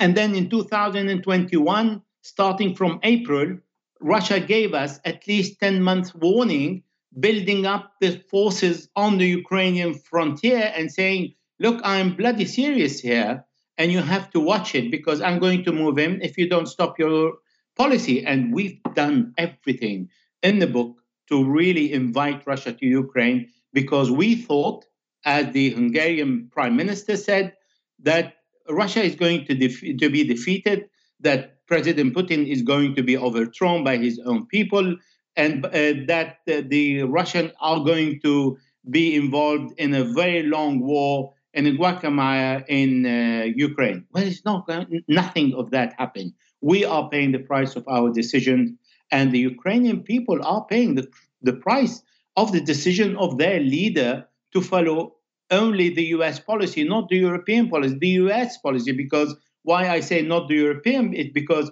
the Europeans are also in the queue behind the U.S. policy. Wow, that really is something, because we were just talking in our headlines about how the United States, we're getting ready to send, they just approved another $675 million that we're giving to Ukraine at a time where Americans here in the States, we're concerned about our energy prices. We're concerned about gas and whether or not we have enough food on the table. So clean water. Your perspective is really good. I mean, it's very enlightening. And so I definitely appreciate everything you said on that. Well, the Americans have invested dozens of billions of dollars in the war in Ukraine that could have invested that for the Americans, for the prosperity of the Americans, for the social life, for the medical assistance, for everything. America is like any other nation, is in need of more support and in need of more care and more money that will relieve the population. Well, it seems that our leaders are only ready to invest in wars. And hold on, you're not starting the war in Ukraine only against Russia, but now you are directed toward China, because the American administration lives on wars, lives on crisis. Otherwise, the American will turn against their leaders and say, what are you doing to us? So they need to make them feel that there is always a threat abroad. I mean, you're going to Taiwan. Why are you going to Taiwan when you consider Taiwan is part of China? Why you go and sell $1.1 billion worth of weapons to Taiwan when you say, according to the United Nations, your own declaration, and I'm talking here to the U.S. administration, that Taiwan is part of China, is one country, one China. And then you go and pour your weapons in Taiwan and send your weapons to people and invite them to fight China.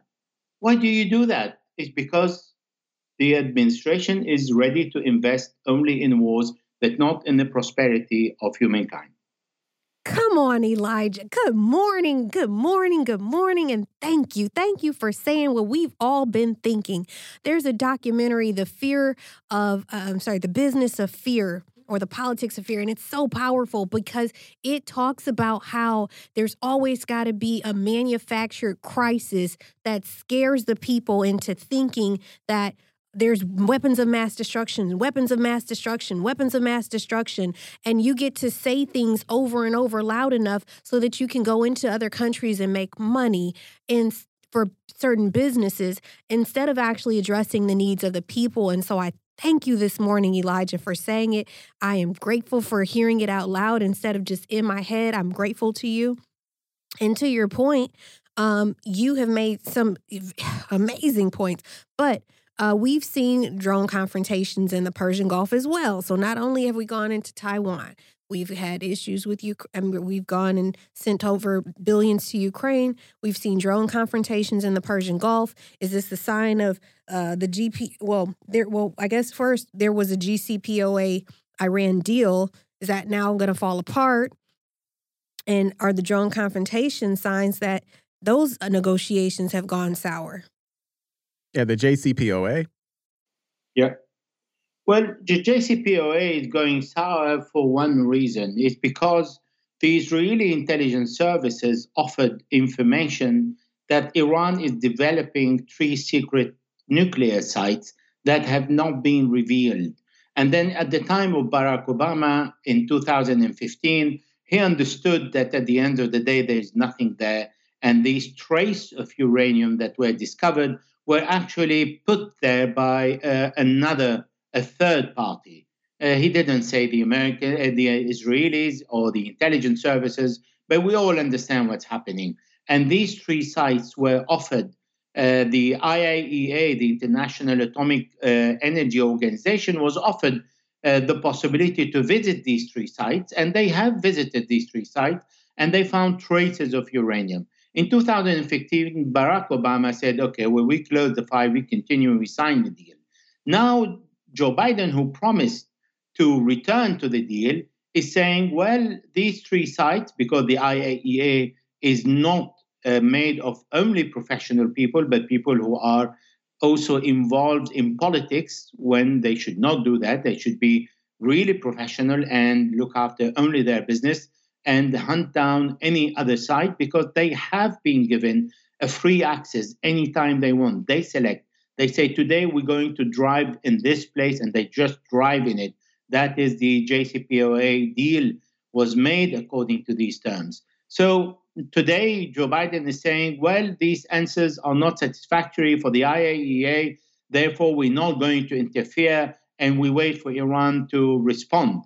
And Iran is saying, you know very well that this is an intelligence service cuisine. It is not ours. And if you insist on it, we're not going to sign the deal for one simple reason. Because every time you want to remove a sanction, you're going to say, well, you still have some unanswered question to the IAEA, therefore we're keeping the sanction, but you return, and then you destroy all your advanced centrifuge, you pour cement in your nuclear reactors, and then you reduce the nuclear purity to 3.75% instead of 60%. What the Iranians are not fooled, are saying we're not going to fall into the same trap twice. And if this decision is not made before the signature of the JCPOA, now hold on. The Iranians never left the JCPOA. They're still on the table. They're still negotiating. The Americans left the JCPOA in 2018, and they never returned. And today they are negotiating indirectly through the European partner the return of the JCPOA when they have left. So Iran is in, and the Americans are telling to the Iranian, you have to comply by a deal that we are out, and we did disrespect it, and we didn't abide by it. This is where we are, and this is why we are stuck in the JCPOA.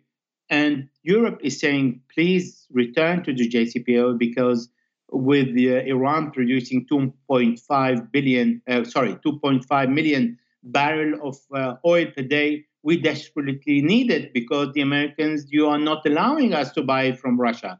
So we have to buy it somewhere. And the lack of gasoline in the oil market, it is not going to work, because there is a real thirst in the oil market. And OPEC, that is the organization responsible for allocating a quota to every country of the oil producers, saying, I have increased the oil quota to 690,000 barrels per day, but I can't do it for long. I do it only for a couple of months. And then after that, I return to the same production. Now, obviously, the countries who produce oil cannot go against their own interest and start pouring millions of barrels to compensate the lack of European decision to buy Russian oil. So they have to keep the price up. And it is against their policy and their interest to produce more gas and more oil and then bring the price down. So they are making a lot of money, like Russia is making over 117 billion, so the double of what they used to make in 6 months due to the European sanctions. So bottom line, I tell you one thing. We in Europe rely really on the American citizen to start understanding what's happening, to be informed about geopolitics, to understand what the administration they're voting for is producing around the world in climate change, in the lack of energy, in colonizing population, enforcing the hand of government and pushing them to take counterproductive decisions to other people. There are hundreds of millions of people here that are suffering the prices, but there are other hundreds of millions in Africa. They are starving. So the aim is for the American population to be more aware of what's happening. So when they go to vote, they know to whom they are voting, and they can stand against their leader as we do and say, your decisions are wrong. We're not going to allow you to continue to do so. This is democracy. And if you have real democracy, and first get informed, understand what's happening, understand your vote, what your vote is doing and provoking, the ripple effect that is provoking worldwide. And then you choose your candidate, because at the end of the day, we're paying the price of your decision. Elijah, on the JCPOA, I'm a little suspect of how bumpy this renegotiation has been going between Iran and the U.S., especially given the recent timing that the Department of Defense is saying that Russia is allegedly purchasing drones from Iran. They're making this accusation. They haven't presented any shred of evidence or proof, but they had a general speak about it at a press conference recently ahead of the weekend. There has nobody, and I noticed nobody in the media asked the general to present any evidence, any receipts, anything, any intelligence to show that the claim he is making is actually true. That's one thing. So for me, the timing seems a little odd that it comes on the heels of this alleged purchase of, the Russians purchasing drones from Iran. And secondly, it seems to me that there is plenty of, speculation because of the pivot to the east. The Russians are looking eastward towards Iran and the greater Asian continent going forward. But it seems to me that the Russian capability to produce their own weaponry seems to be intact and fine. So do you see any correlation between the ramped up rhetoric about Iran and Russia and any of, how the JCPOA seems to be hitting another roadblock? Well, here there are 2 points that need to be highlighted. The first point is wherever there is a general narrative, you have a very large part of the population who follow the same narrative without thinking and start defending it. And you have a very small percentage of people who stick to the truth and keep holding on to the truth. And that is a very really minority around the globe. And I'm not looking in one particular country.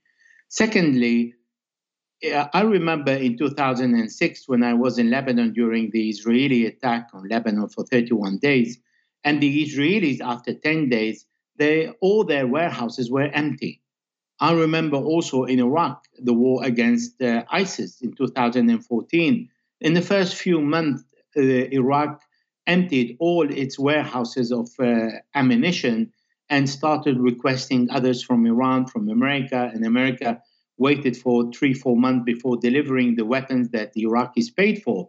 So inevitably, in every war, no country around the globe is capable of maintaining the same quantity of weapons that are available in its warehouses, no matter how big is the country. So if you look today of all Europe, the entire European Union is saying we have emptied our warehouses. We don't have any more weapons to give to Ukraine.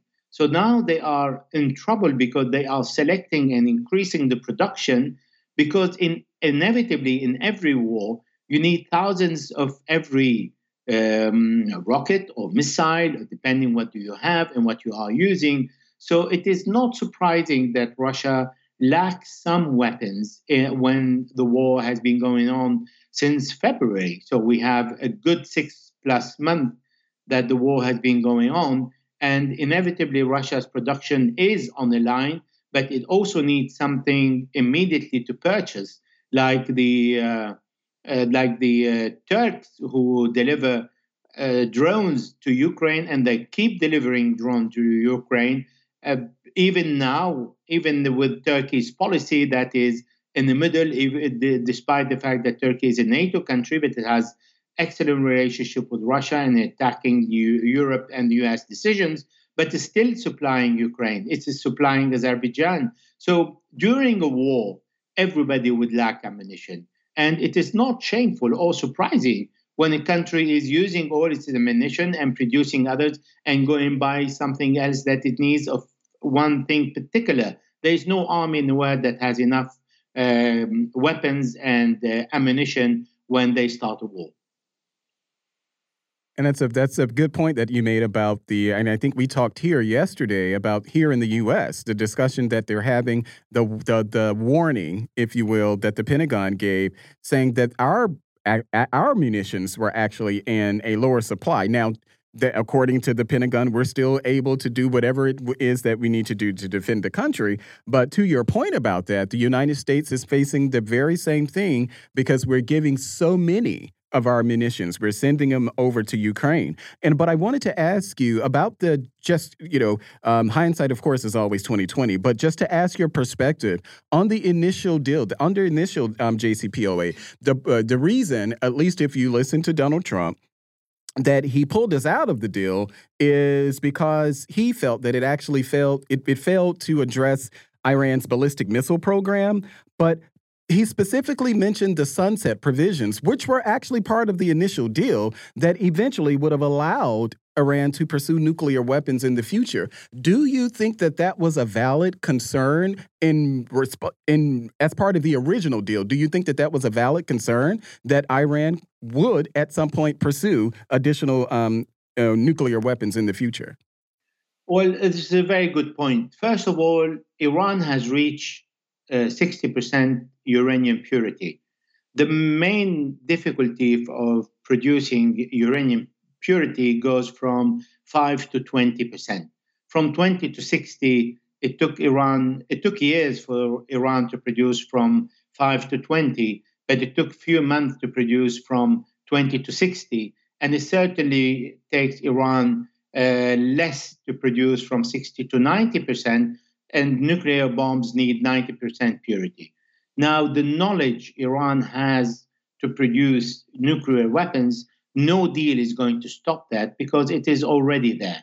Iran has nuclear scientists, it has nuclear reactors, it has advanced centrifuge that went from the first generation to the 9th generation now. The first is the one that is allowed in the JCPOA, and the 9th that was taken by Iran when the US pulled out a year after. So Iran started in 2019 and gave the US 1 year ahead to return to its decision and to return to JCPOA, which America didn't do until today.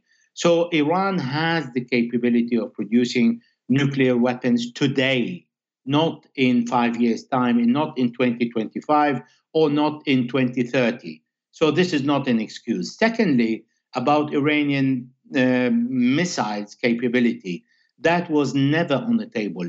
Barack Obama tried to discuss that, and the Iranians said, we are out.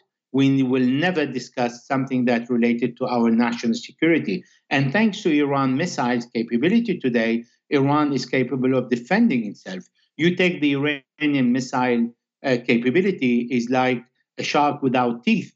This is not something that Iran is going to accept under any circumstances, whatever great the sanctions are. And already the US has imposed 3,500 sanctions on Iran, crippling everything at the exception of the air the Iranians are breathing.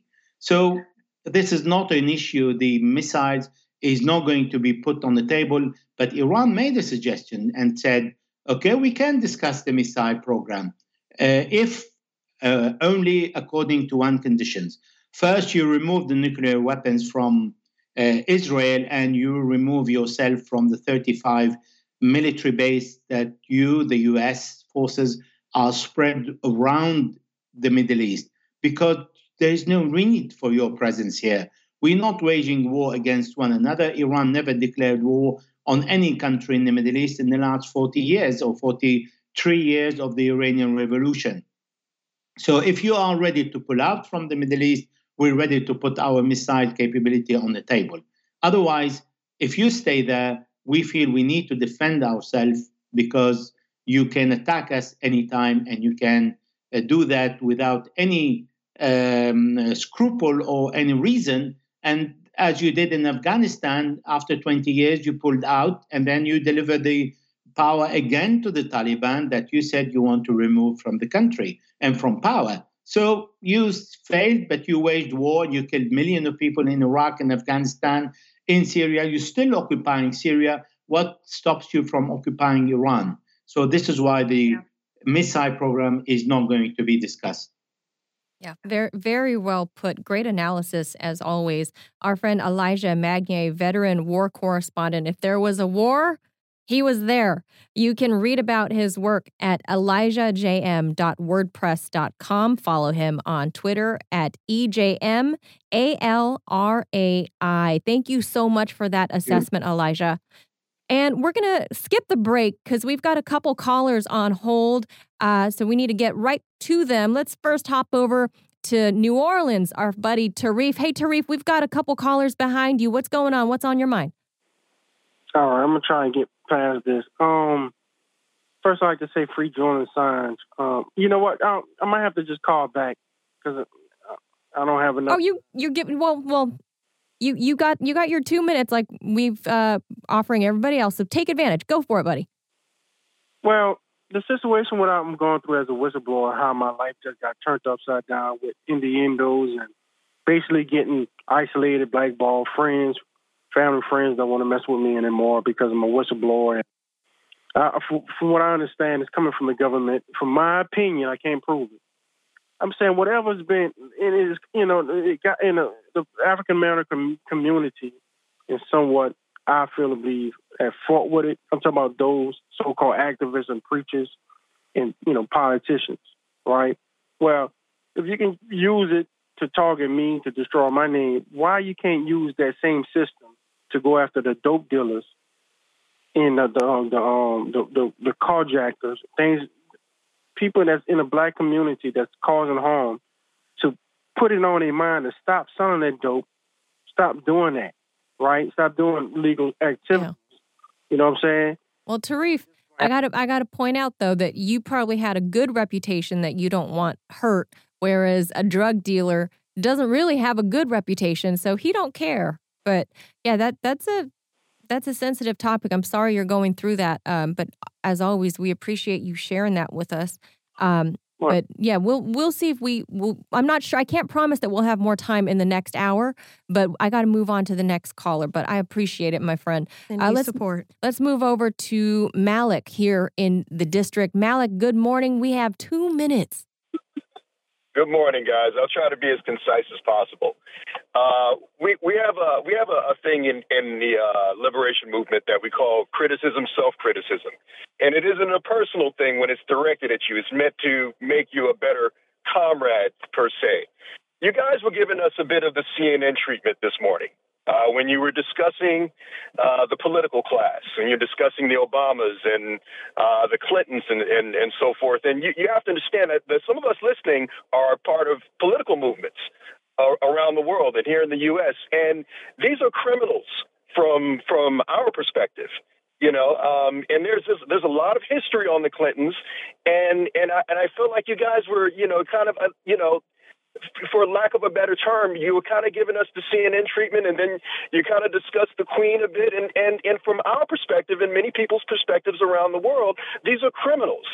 I have no sympathy whatsoever for these people and for the Queen. May flights of demons take her to the deepest depths of hell. She is associated with the triangle slave trade, with the erasing of the Tasmanian race. These are criminals. Malik, that's fair. Didn't you hear me say give back the loot, Lizzie? I know, I heard that, and Malik, my brother, I have to say, I have to point a particular criticism at you. I feel like you were silencing my sister when she was criticizing the history of that monarchy and its connection to oppression around the world. Malik, we got to pause you right there because I'll let Malik respond, and then we have to go. Okay. I appreciate those comments. But yes, we sometimes we got to take it light. It can't be heavy all the time is all I got to say. Call back Malik. Malik, thank you for that. That's going to do it for the second hour on Fault Lines here on Radio Sputnik. Appreciate those calls. Appreciate Elijah Magnier. We'll see you in the third hour. This is Fault Lines. Fault Lines.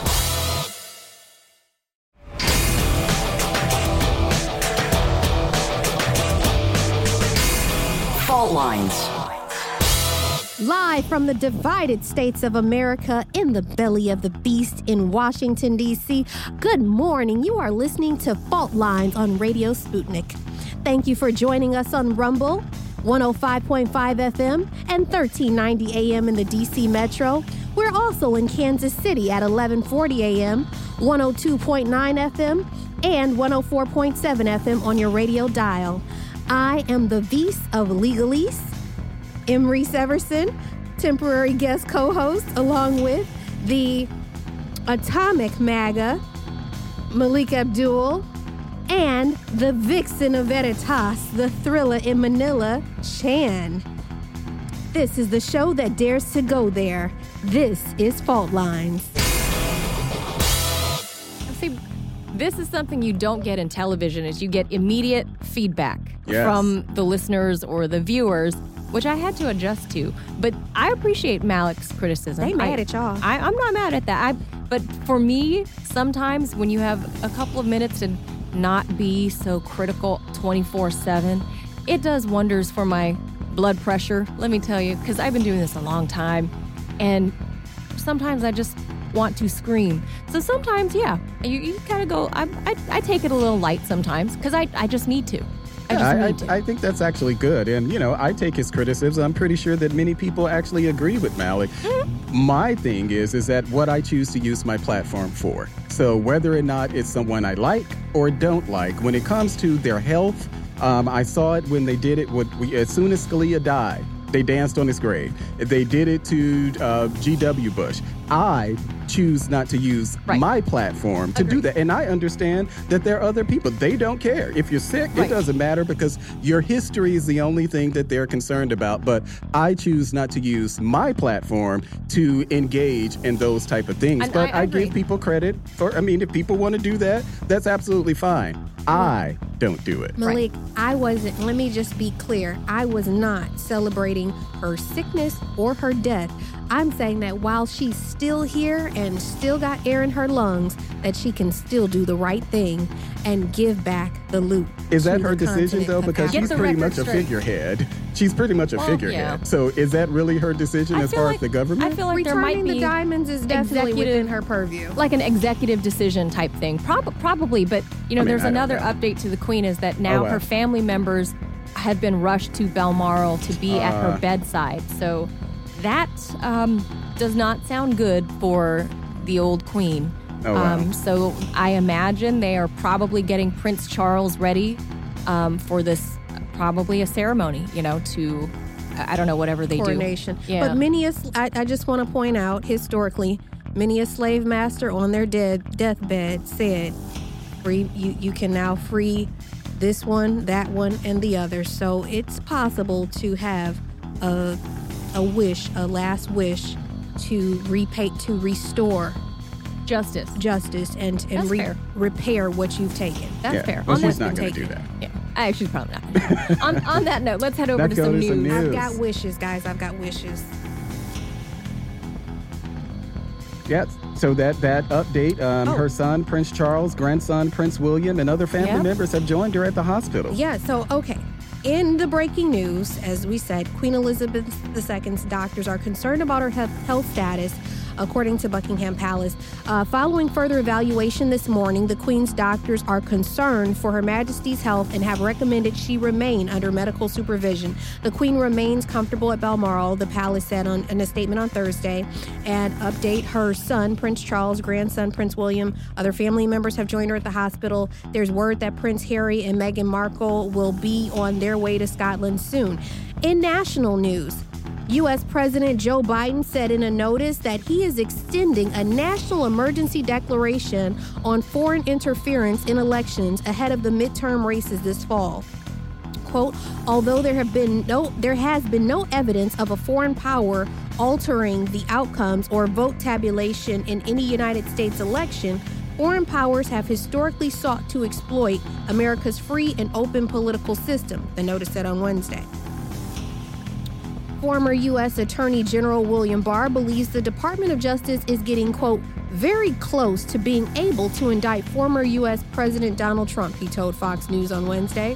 Barr added that an important question to ask is whether or not they will indict a former president. Listen, if you weren't going to indict him, you shouldn't have went into his house. Let's stop playing these kind of cat and mouse games, okay, guys?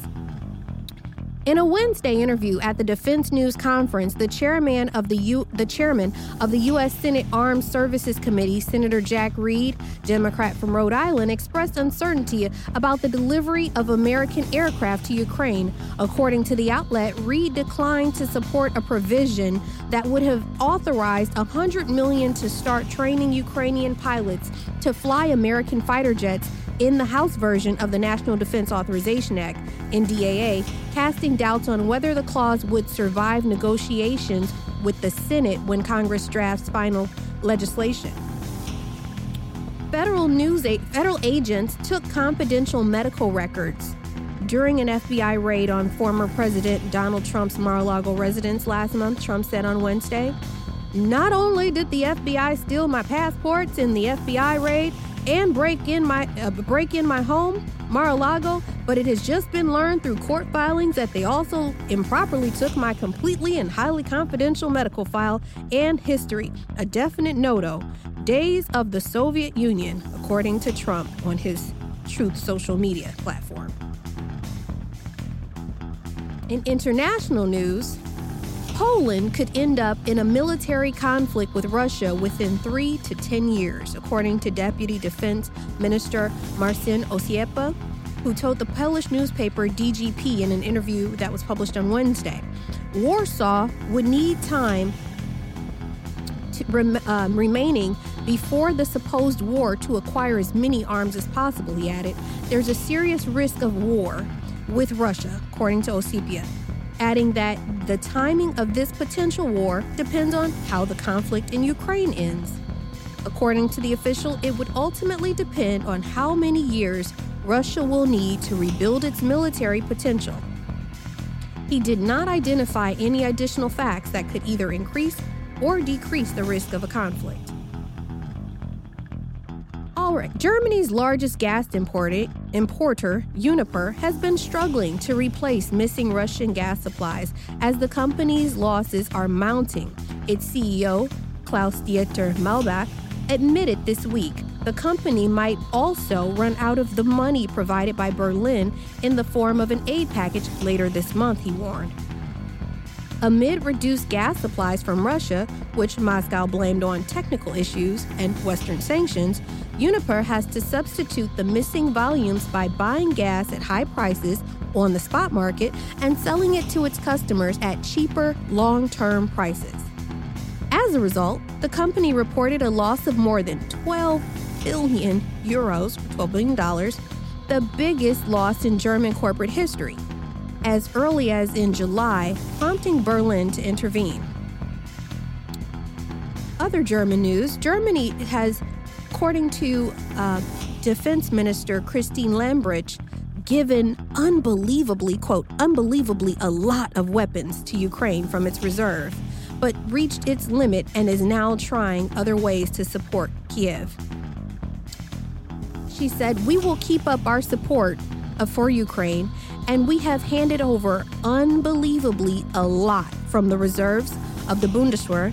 But I say at this point quite clearly, we have reached the limit," Lambrecht said on Wednesday during her speech at the Bundestag, noting that she will make sure the defense of the country and the alliance could be ensured in the future. Other international news, President Joe Biden has approved another package of military aid to Ukraine worth $675 million, according to U.S. Defense Secretary Lloyd Austin. According to him, yesterday the president approved the latest tranche of U.S. assistance to Ukraine, valued at up to $675 million, Austin said at a press conference at Germany's Ramstein Air Base. Austin said the package includes howitzers, artillery, munitions, Humvees, armored ambulances, anti-tank systems, and more.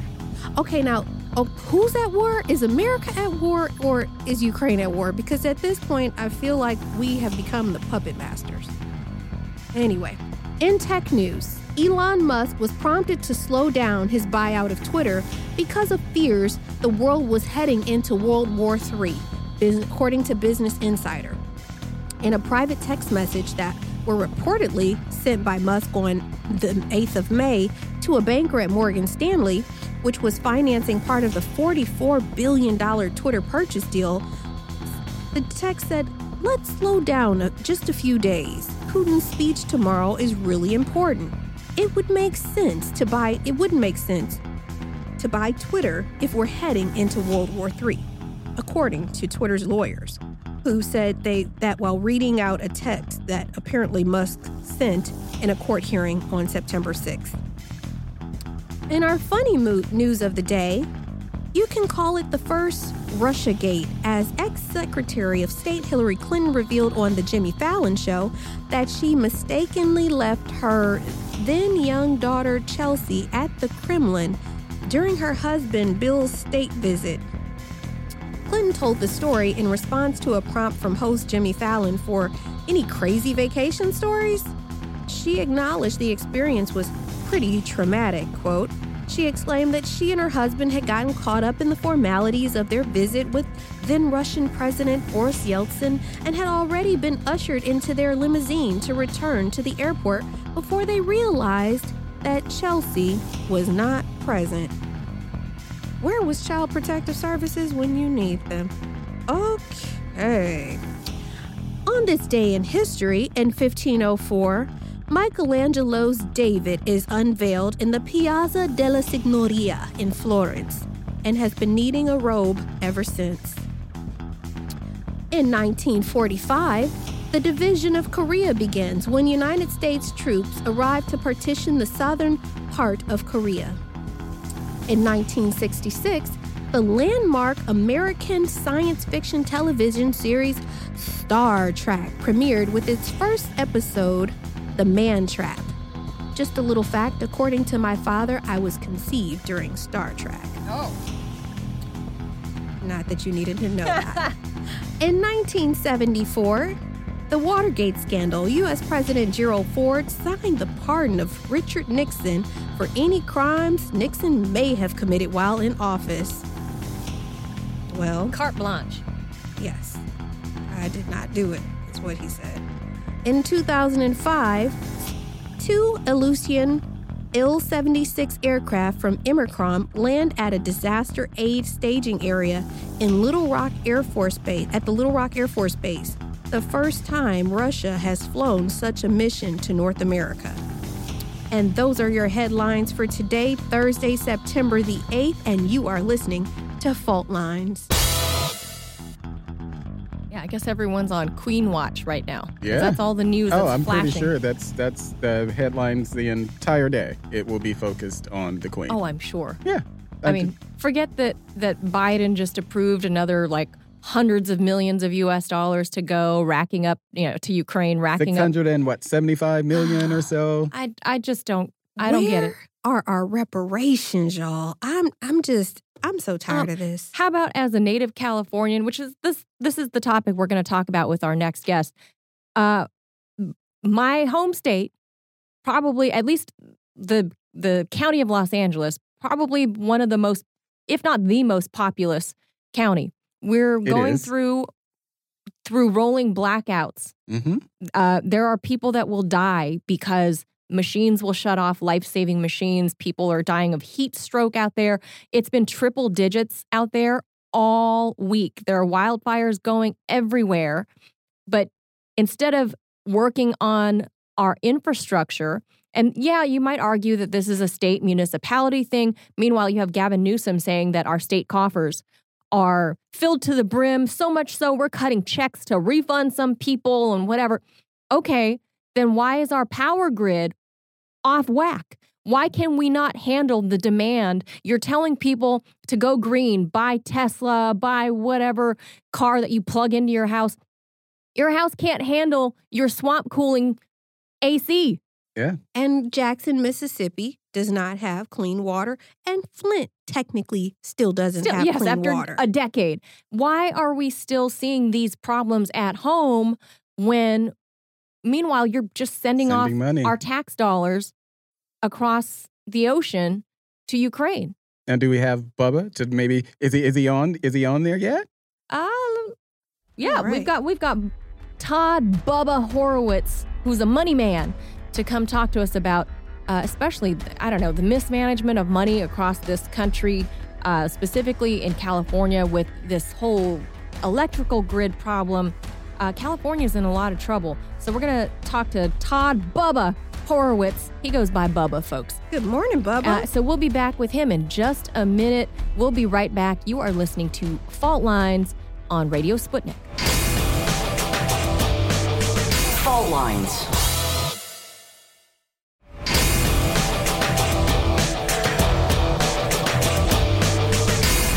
Fault Lines.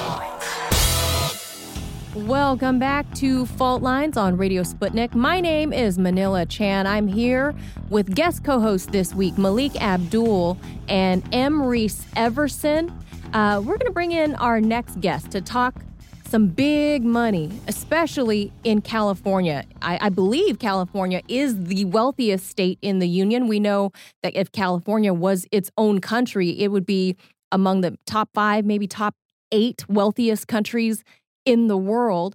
But yet, my home state is now about to face rolling blackouts. People are dying from heat stroke with 105, 111, 118 degrees in the desert, in the high desert, and fires roaring, raging everywhere. But yet, Governor Newsom is bragging about a budget surplus, and our infrastructure in California is in shambles. So joining us to talk about where all that money is going in the richest state in the nation is Todd Bubba Horwitz. Bubba is the chief market strategist of BubbaTrading.com. Good morning, Bubba. Thank you for joining us. How are you this morning? I'm great. How are you guys? It's great to be with you. Thank you. Good morning. Thank you. So talk to me about what's going on in California. Let me read an excerpt from Politico.com. This was published earlier this spring, 4/29 of 2022. So California, obviously one of the richest state in the union. In April, late April, Senate Democrats unveiled their updated budget priorities in anticipation of the upcoming May revise, in which they predicted California would have an eye-popping $68 billion in surplus funds, up from the January estimate of $29 billion from the Legislative Analyst Office. Now, those figures don't include Prop 98 education funds. The state's, once again, overflowing coffers are thanks to California's aggressive income taxes and the high-earning residents who clearly all had a good year despite COVID. Bubba, how is Gavin Newsom going to reconcile telling people, on the one hand, you should go green, buy these Teslas, plug them up to your home, and now he says, wait, don't plug them to your house. Our grid can't keep up with the demand. Buy a Tesla on Monday, you can't charge it on Tuesday. It's perfect. It's the way that California runs. and I don't believe that they really have a true surplus. Again, a surplus is a funny way to state information because they're not funding their pensions. Their pensions are almost busted. They have the highest amount of homeless in the world in one particular state. So I'm not so sure that there's a surplus. And of course, they're now using gas generators because they continue to fight oil, but they need the power grids around the globe, especially around the United States, are not in good shape because we're too busy spending money on being reelected and charging Americans taxes so that we can line our pockets and not take care of the things that need to be taken care of most, which is the power grid first. If you really, truly believe that we need green energy or there is climate change, which is subject to inspection anyways, then you have to fix your power grid. And our power grid has not been touched for probably 50 years. And this is one of the problems in this country is that every president that has run for president is in my lifetime, which is 65 years, has promised to fix the infrastructure, yet none have done so, which is a problem. And you can relate that back to the last big catastrophe, which was Katrina, which could have been partially prevented if they'd have done their job and fixed the levees, which were supposed to be fixed, but they chose not to. They chose to keep the money. Oh, that's a good point. That's an excellent point of how the states and then even smaller in the local municipalities, how much they have been bereft of fulfilling their job duties, right? I mean, shouldn't Governor Newsom's first duty be to the state of California and the people? And somehow they managed to keep him in office. He survived that recall election. I don't know how, but, historically, recall elections don't get a whole lot of voter turnout. So he survives the recall. But now, a couple months later, do you think these people maybe they have buyer's remorse now that they're sitting and frying in 118, 120 degree heat with no air conditioning because their house has just hit the rolling blackout time in the middle of the day? They can't water their lawns. They can't take long showers. There are a lot of things Californians can't do. And this is supposed to be the wealthiest state. Well, there are certain states, first of all, if you look at the overall grid of states, the highest tax states, California, New York, Illinois, are the ones that are always broken out of money and never doing what they promised to do. They're lobbyists and the people are too busy paying themselves and taking the money filling their campaign coffers. I mean, again, there's certain states that vote one way no matter what. You could put a monkey in the chair and they're going to vote that way.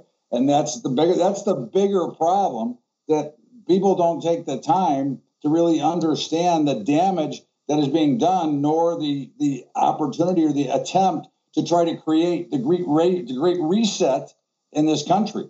I mean, in California, they have systematically, just like the rest of the United States, restricted and put small business out of business. So we've restricted competition. It's destroying the entire fabric of what the United States of America is based on what the Constitution was written for.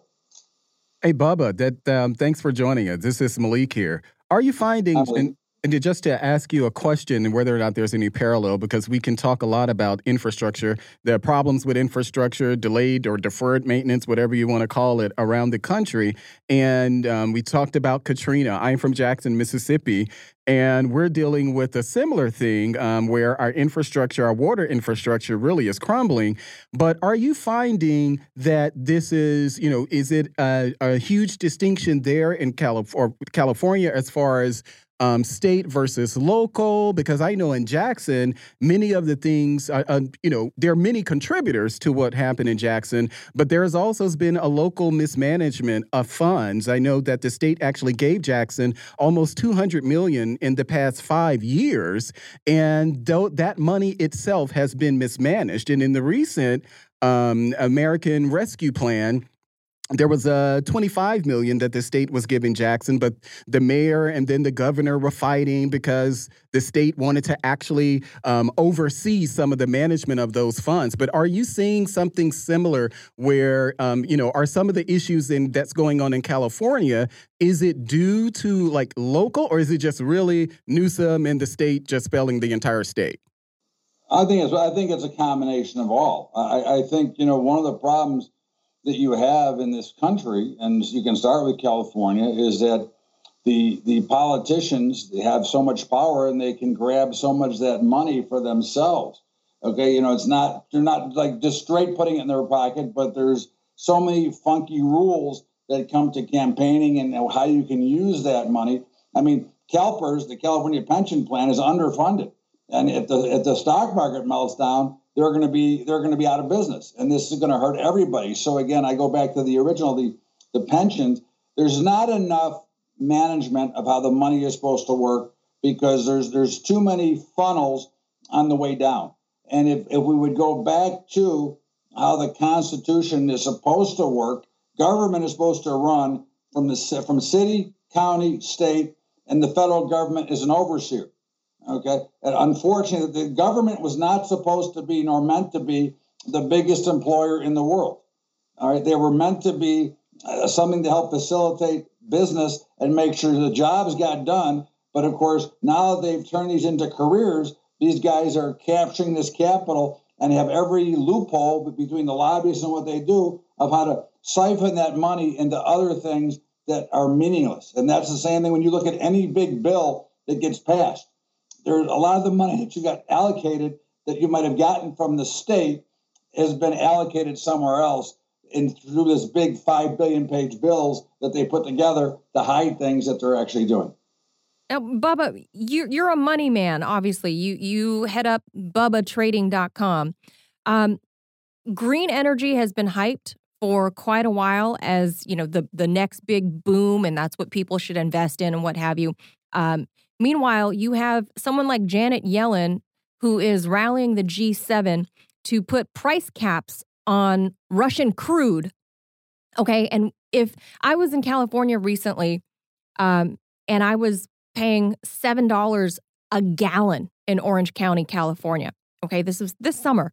Wow. $7. Okay. You're lucky you were in an 8. You're lucky you were in an 8. There's parts of California that were $8 a gallon. I know. And I hate to imagine what would happen to all of my friends and family out there if and when Janet Yellen and the rest of the G7 fall in line on what price cap they're going to choose for this Russian crude and what that's going to do to oil markets. We've heard reports coming out of JP Morgan saying it can be as bad as $380 a barrel, but they think it'll realistically settle at about $183 or so. What's that going to do to gas prices? If we thought this past summer was terrible, what's that going to do in the winter? Well, listen, since the day President Biden was elected, I have said that oil is going to the moon. Okay, so this is not a surprise.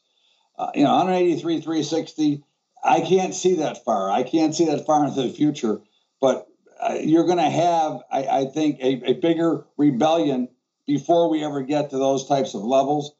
First of all, you can't cap anybody, number one. Number two, the United States has the power itself to solve this problem today, but they refuse to do so because they're so bent on this green energy and climate change, which I'm not a believer in climate change. That's me personally, and I'm not saying right or wrong, you should or shouldn't be.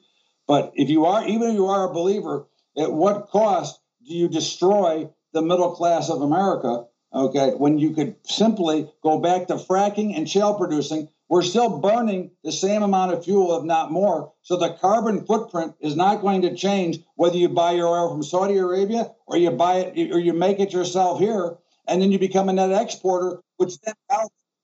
Sorry about that, guys. That's the opening bell. Which then helps the UK and Germany, who got shut off. Nor can you hurt Russia with ridiculous sanctions because you have not hurt Russia at all. In fact, Russia has thrived through this whole thing because we refuse to put the weight of money, which is the whole key of sanctions, on them by not going back to producing our own oil and becoming a net exporter of oil. Would that be pretty much the only thing in Joe Biden's tool belt if he actually wanted to punch Vladimir Putin in the gut, is just open up our own pipelines here, open up the Alberta tar sands? 100%. Listen, if we went back to becoming a net exporter, which is where we were 2 years ago, they could then put a lot of pressure on Russia. Russia holds a lot of key cards in this world, right? They hold wheat. 30% between Ukraine and Russia, they control 30% of the world's wheat. which we are going to have a food shortage this year. So if you think you paid a lot for gasoline this year, wait till you pay $10 for a loaf of bread next year, if you can get it, okay? So you've got a shortage of food coming, which is another problem that could be eliminated if we would simply do the simple thing, which is go back to fracking and shale producing until they got this power grid and the structure under control, because right now you couldn't run electronically if you wanted to. Okay, if you were prepared, you couldn't flip the switch to turn on. As you've been mentioning the whole time here, is they're having rolling power grid blackouts because they don't have enough energy to continue. And this is one of the biggest problems that we have in this country, is that they really want to destroy the middle class versus actually make things better and go back to prospering.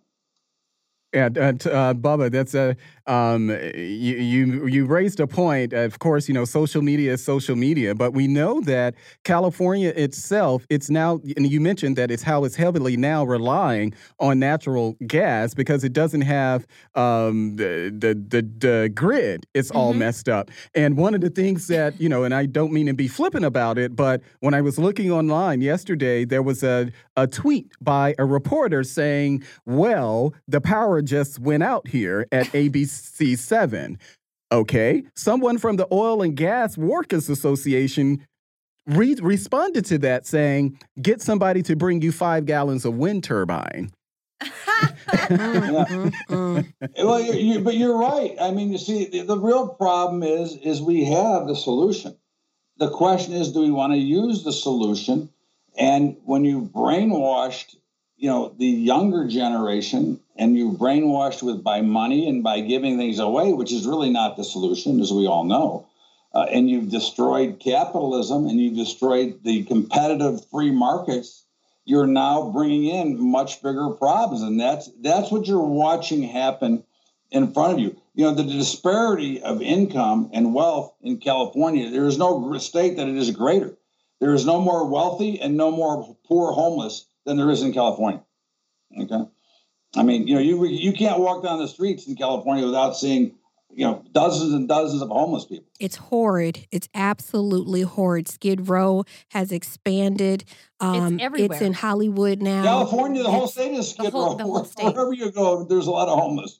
I mean, again, the wealthy, Nancy Pelosi's got a fence around her place and armed guards. Okay, wow. But yet they want to ban guns too. So I mean, listen, we could solve these problems, but when you destroy the free market system and you refuse to handle the problems with what you can handle them now with, we can't look down into the road and say, well, eventually we're going to get there. Eventually, there won't be a middle class left to benefit from what we're trying to do now, because you destroyed the local pharmacy, the local grocery store.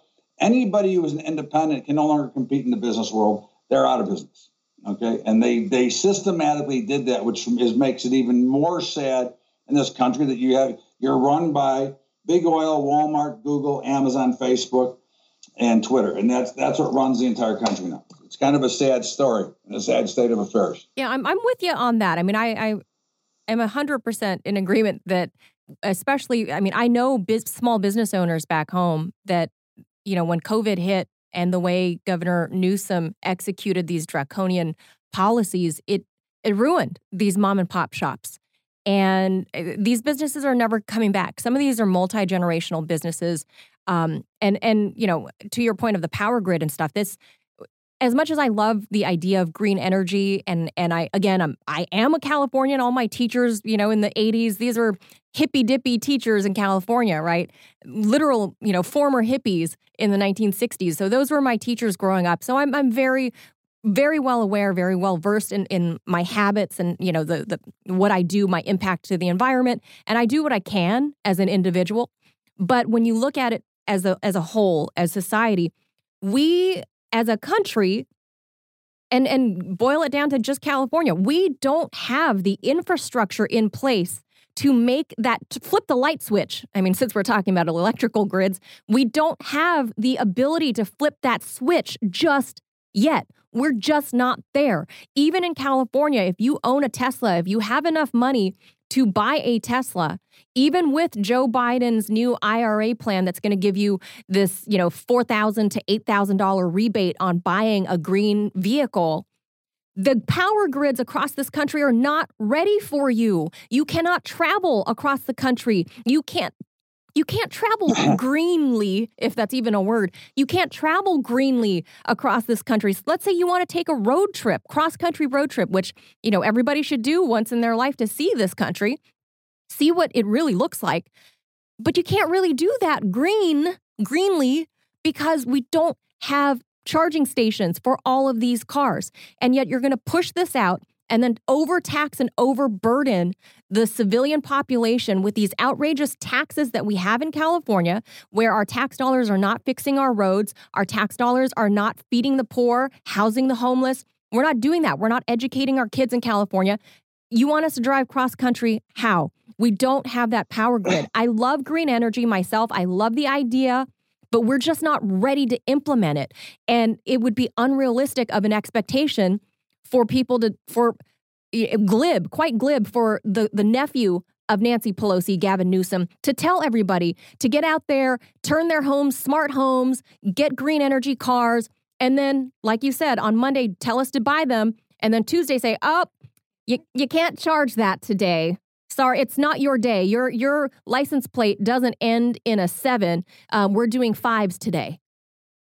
Listen, I'm 100% agreement with you. But the answer is told in this statement. Do you remember about 6 months ago or 8 months ago, the Colonial Pipeline was hacked into and shut down? Yes. Okay, and of course, it was a big crisis on the East Coast, and they went to President Biden, and President Biden said, "Not our problem. It's a private company." And there's always the answer: not our problem. What is our problem? It's everybody's problem, whether it's a private company or not. If you don't fix what you have, obviously the things can be hacked into. And you don't think they can hack into our power grid as the way it sits either. Okay. So again, this is the problem, the rebuilding of this country, the infrastructure, which would not only employ people that would actually go to work, okay, instead of sitting home eating bonbons on their couch watching TV, they'd actually go out and get a job. We could actually rebuild America and rebuild the infrastructure and the power grid and be prepared to go there if you're a believer.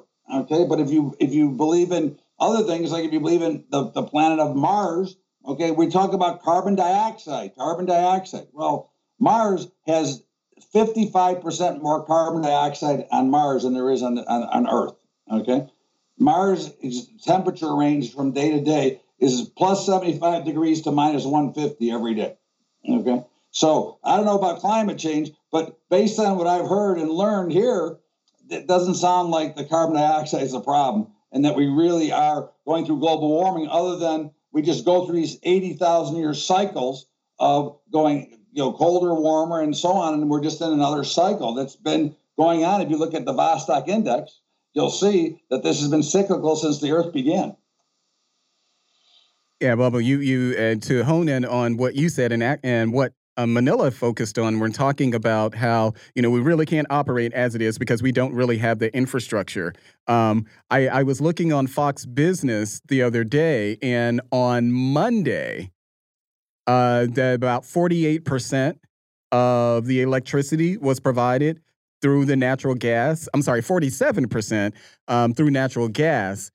By the very next day, over half of the state's electricity was being produced or was being fueled through through natural gas. So the notion that somehow we have any of the infrastructure to support this, and I think I'm pretty sure it's how everything works in Washington. Lobbying.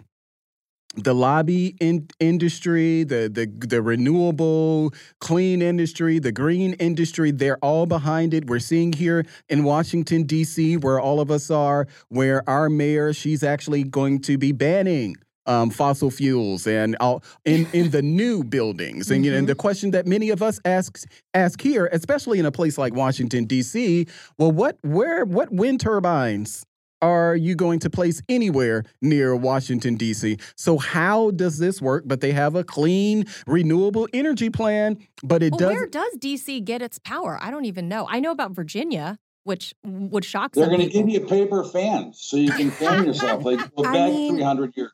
Okay? But Bubba, again, yes.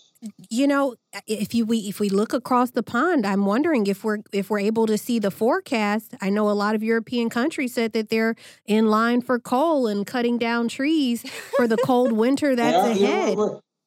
We're burning a record amount of coal right now, even though we ceremoniously shut down the coal industry. And again, I'm not a fan of burning coal. Okay, I'm not looking for more pollution, but you have right now record amounts of countries, but what everybody seems to forget, okay, 40% of the world is represented by two countries, China and India.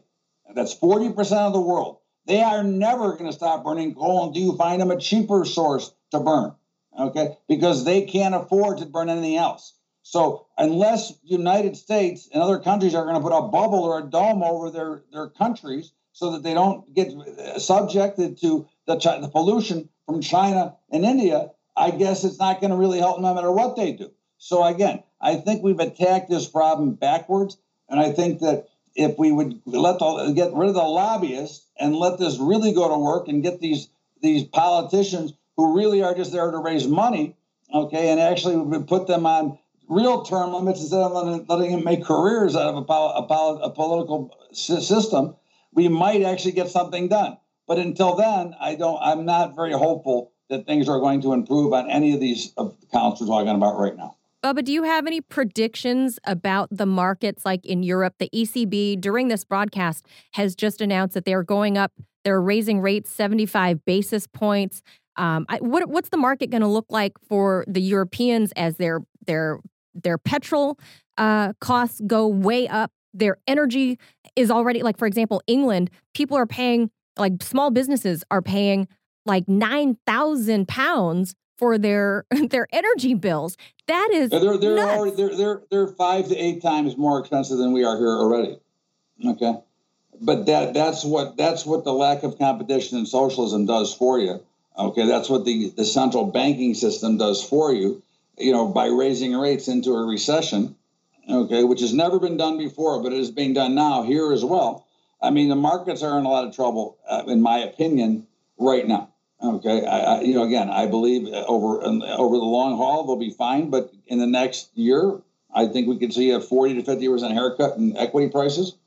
Okay, and then you'll see that California really wasn't over budget and under budget and had surplus. Because they didn't do what they're supposed to by financing CalPERS and all the other pension plans out there. But this is going to be very ugly, and we're only unfortunately at the infancy of ugliness because again we have not realized yet, other than in some small areas of the breadbasket, the food shortage, which is again you remember Marie Antoinette said, "Let them eat cake," and that's why she got beheaded. That was because there was a lack of bread, and that's what we're going to see, and we're already seeing riots in certain parts of the world now. Oh, yeah. We're seeing a lot of rioting happening across Europe. Big cities like Prague and Brussels, they're not happy.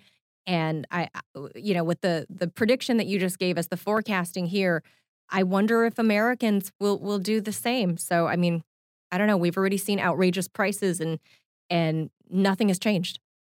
They're going up. Listen, last thing I'll tell you, remember, we have 80% of everything you do involves fossil fuels, whether it's the making of the plastic for bottled water or it's the delivery of the goods to get to the store. We have a broken supply chain. And since you're from California, Albertsons, I live in Vegas part-time, and I go to Albertsons all the time. The shelves are empty.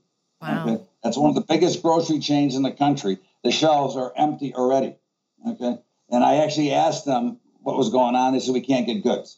So until we fix the first problem that's got to be fixed is the oil problem. And we have to go back to doing our own fracking and shale producing until we fix the solution and move forward. But when you have politicians like Gavin Newsom and the other jackass, around the world that are more interested in lining their own pockets than they are about taking care of the citizens that live there, you're going to have these problems are going to continue to exist. I can get with that final statement. My friend Todd Bubba Horwitz, he is the chief market strategist of BubbaTrading.com. Always appreciate your insight. I know you follow that money. Thank you so much, Bubba. Thank you, guys. I appreciate it. Have a great day, and thanks for having me on. You too. Thank you.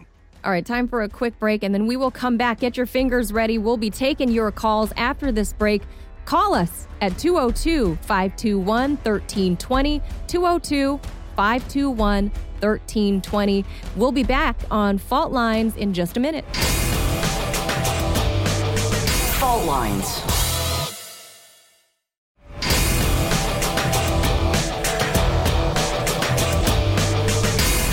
Fault Lines.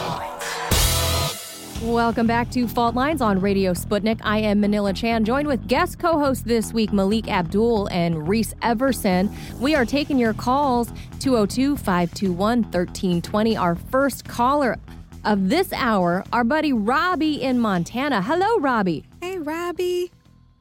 Howdy, y'all. Malik. Robbie. Just to let y'all know, I've really enjoyed having y'all on. Keep it up. Y'all doing a great job. Thank you. I'm going to try and unpack a complex thought in 60 seconds or less of the Southern drawl, so wish me luck.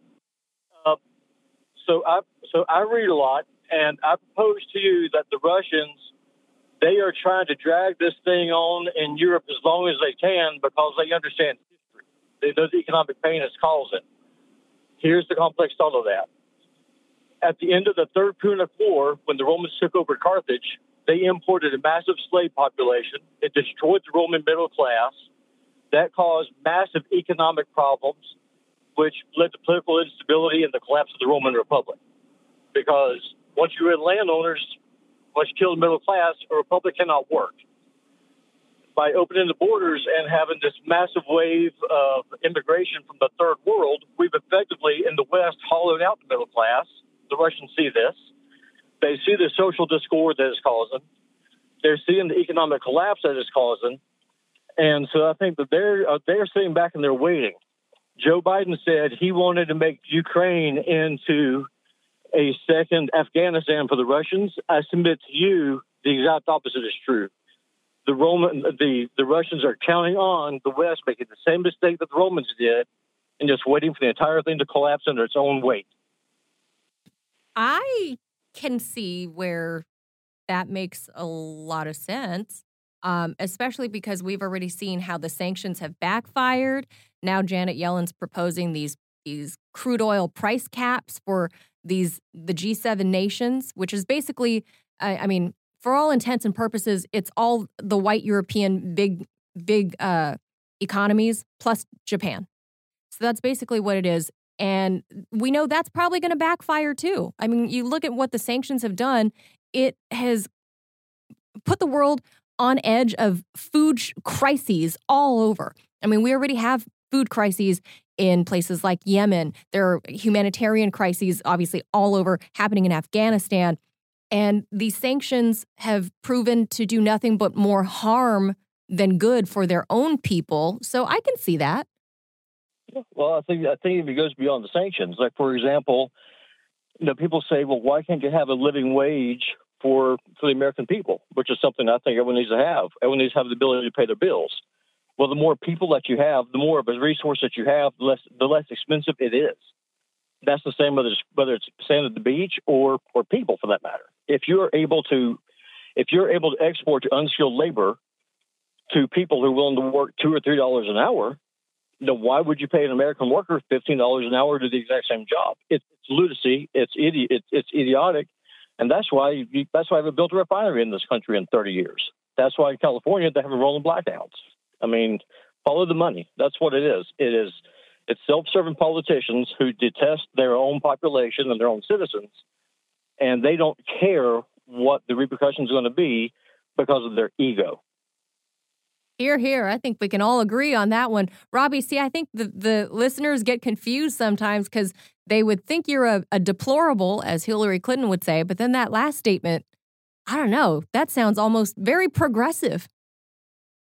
Well, I mean, I think for myself, I refuse to be put into a box. I am a deplorable. I'm one of the original ones. Like I said, I supported candidate Trump, but I detest President Trump. He did exactly what he ran on. If he had done what he said he was going to do, be a disruptor, not sell out, not appoint the likes of John Bolton and all these other people in the high office, if he would have actually governed the way that he ran, he would be president right now. But he's not. He's just another milquetoast Republican. Milquetoast. Of his charisma. I love it. Well, that's pretty fair. That's pretty fair. He didn't exactly do, for better or worse, he didn't really do the things that he said that he was gonna do on the campaign trail. But like, to Robbie's point, that just makes him like every other politician who stumps on one thing or, a list of things, and then they get into the office. I always say he's as establishment as everybody else. I actually say that. Well, the swamp will do that to you. Let me tell you, once you get in here, I think he was a little in over his head, and he got in here and saw how it was really done. Now, the big question is, if he was a lame duck president, or let's say coming up, when he becomes a lame duck president, what then? Because hell hath no fury, right? Like, this is a man scorned. So I don't know. We'll see. We'll see if Robbie supports him again. We'll check back in with our buddy Robbie in Montana. Thank you for that call, Robbie. Let's head over to our other buddy, Brave ATL, the artist, Brave. Hey, Prophet Brave. Hey, good morning, y'all. Hey, Reese, that tag is fire. You got bars, yo. The Beast of Legalese. Yeah, that's fire, man. Thank you. I listened to you guys this morning, the conversation over the Mar-a-Lago raid and everything like that. If the reason why it looks political is because it is, you know what I'm saying? We can try and be objective as we can, but it is what it is, and it's clear. Like, from what I understand, the same FBI agents that oversaw the whole Trump investigation into the Trump collusion stuff have ties to it as well. I mean, there's no other way for me to look at it at any rate. And then this is supposed to be the U.S., right? And the idea is that you're innocent until proven guilty. And everyone keeps saying, well, if he's guilty, or he's guilty, or he totally definitely did it. And not to take up for the guy, but I'm just saying, like, he's supposed to get his day in court, and then they prove that he's guilty, right? And all the things that have been leaking out, it's really bullcrap. Like, we know it's bullcrap. Like, come on, man. None of that stuff makes sense. And this is not the most technical point that I'm making, but it's just a realistic point. Like, it's bullcrap. Like, it's just another distraction because they're so terrified of this dude. So I wonder if I don't think they'll indict him, but I really do wonder what it would look like if he did get back in office. I don't think it's going to happen. I don't think he's going to run again. I hope not. But I'm concerned with the amount of attention that people give it, or better yet, the amount of credibility that people lean to, even when doubting it. Because I was listening to Political Mistress yesterday, and Daniel Lazar was on, and he was saying it was bullcrap, but at the same time, he was like, but he's guilty. How is he guilty without having... Well, there's no charges. Right. There's nothing to charge him on. Like, so you got presidents who have committed war crimes and nothing but absolutely documents. Come on. The other thing I want to point out real quick is that I don't know if you guys remember, but Bill married into Hillary's family for the money, because Bill wasn't no rich guy. He married into Hillary's family for the money and she was definitely going where she was going regardless. Oh, really? I didn't know she was from a well-to-do family. Well, middle class. Her dad was a business owner. But Brave, I just wanted our Rumble Room wanted to announce something. So just to cut in, you're talking about something Trump adjacent on Sputnik International. It's breaking that Steve Bannon surrenders to New York authorities to face fraud charges. Fraud? That dude's a clown. Well, I don't know. I know it has something to do with campaigning or donations or something, but, just build the wall something, and he's like embezzling $1 million or something. Well, I mean, just like we've seen guys with... that's what he gets. What's his name? Paul Manafort and what have you. They're going to get you for something, right? Like tax evasion or something. I mean, they took in Wesley Snipes for tax evasion. They want to get you. They're going to get you. They're going to get you. So what does it mean when the swamp rejects you? I mean, I know the last caller was like, oh, he's a part of the swamp, but if the swamp rejects you, what kind of gator are you? I just, that's just weird. And I'm sorry, Brave, I believe in you as a prophet, but I don't think Hillary, I can't say where she was going. Maybe she would have attached herself to another man and rode his coattail. I think she needed Bill. She needed his charisma. She needed Bill. She did not have it on her own. I disagree with Reese on that one, Brave. I think that Hillary Clinton can stand on her own 2 feet without a man, and I think she would have been just fine. She wouldn't have been first lady, of course. I'm just saying that man, not any old man. That man. She's a Scorpio, as I've just recently learned, October 26th. She's a Scorpio. She would have found somebody. Yeah, thank you for that, Brave. Yeah, I'm not, this is no disrespect to whatever Hillary's personal accomplishments and I know, I mean, someone going to law school, right? That's not an easy feat. And I'll give hats off to anybody that can complete law school, pass the bar and all that. But I didn't know that she came from a well-to-do family, but I do know Bill came up from nothing to become, you know, this evil head of state.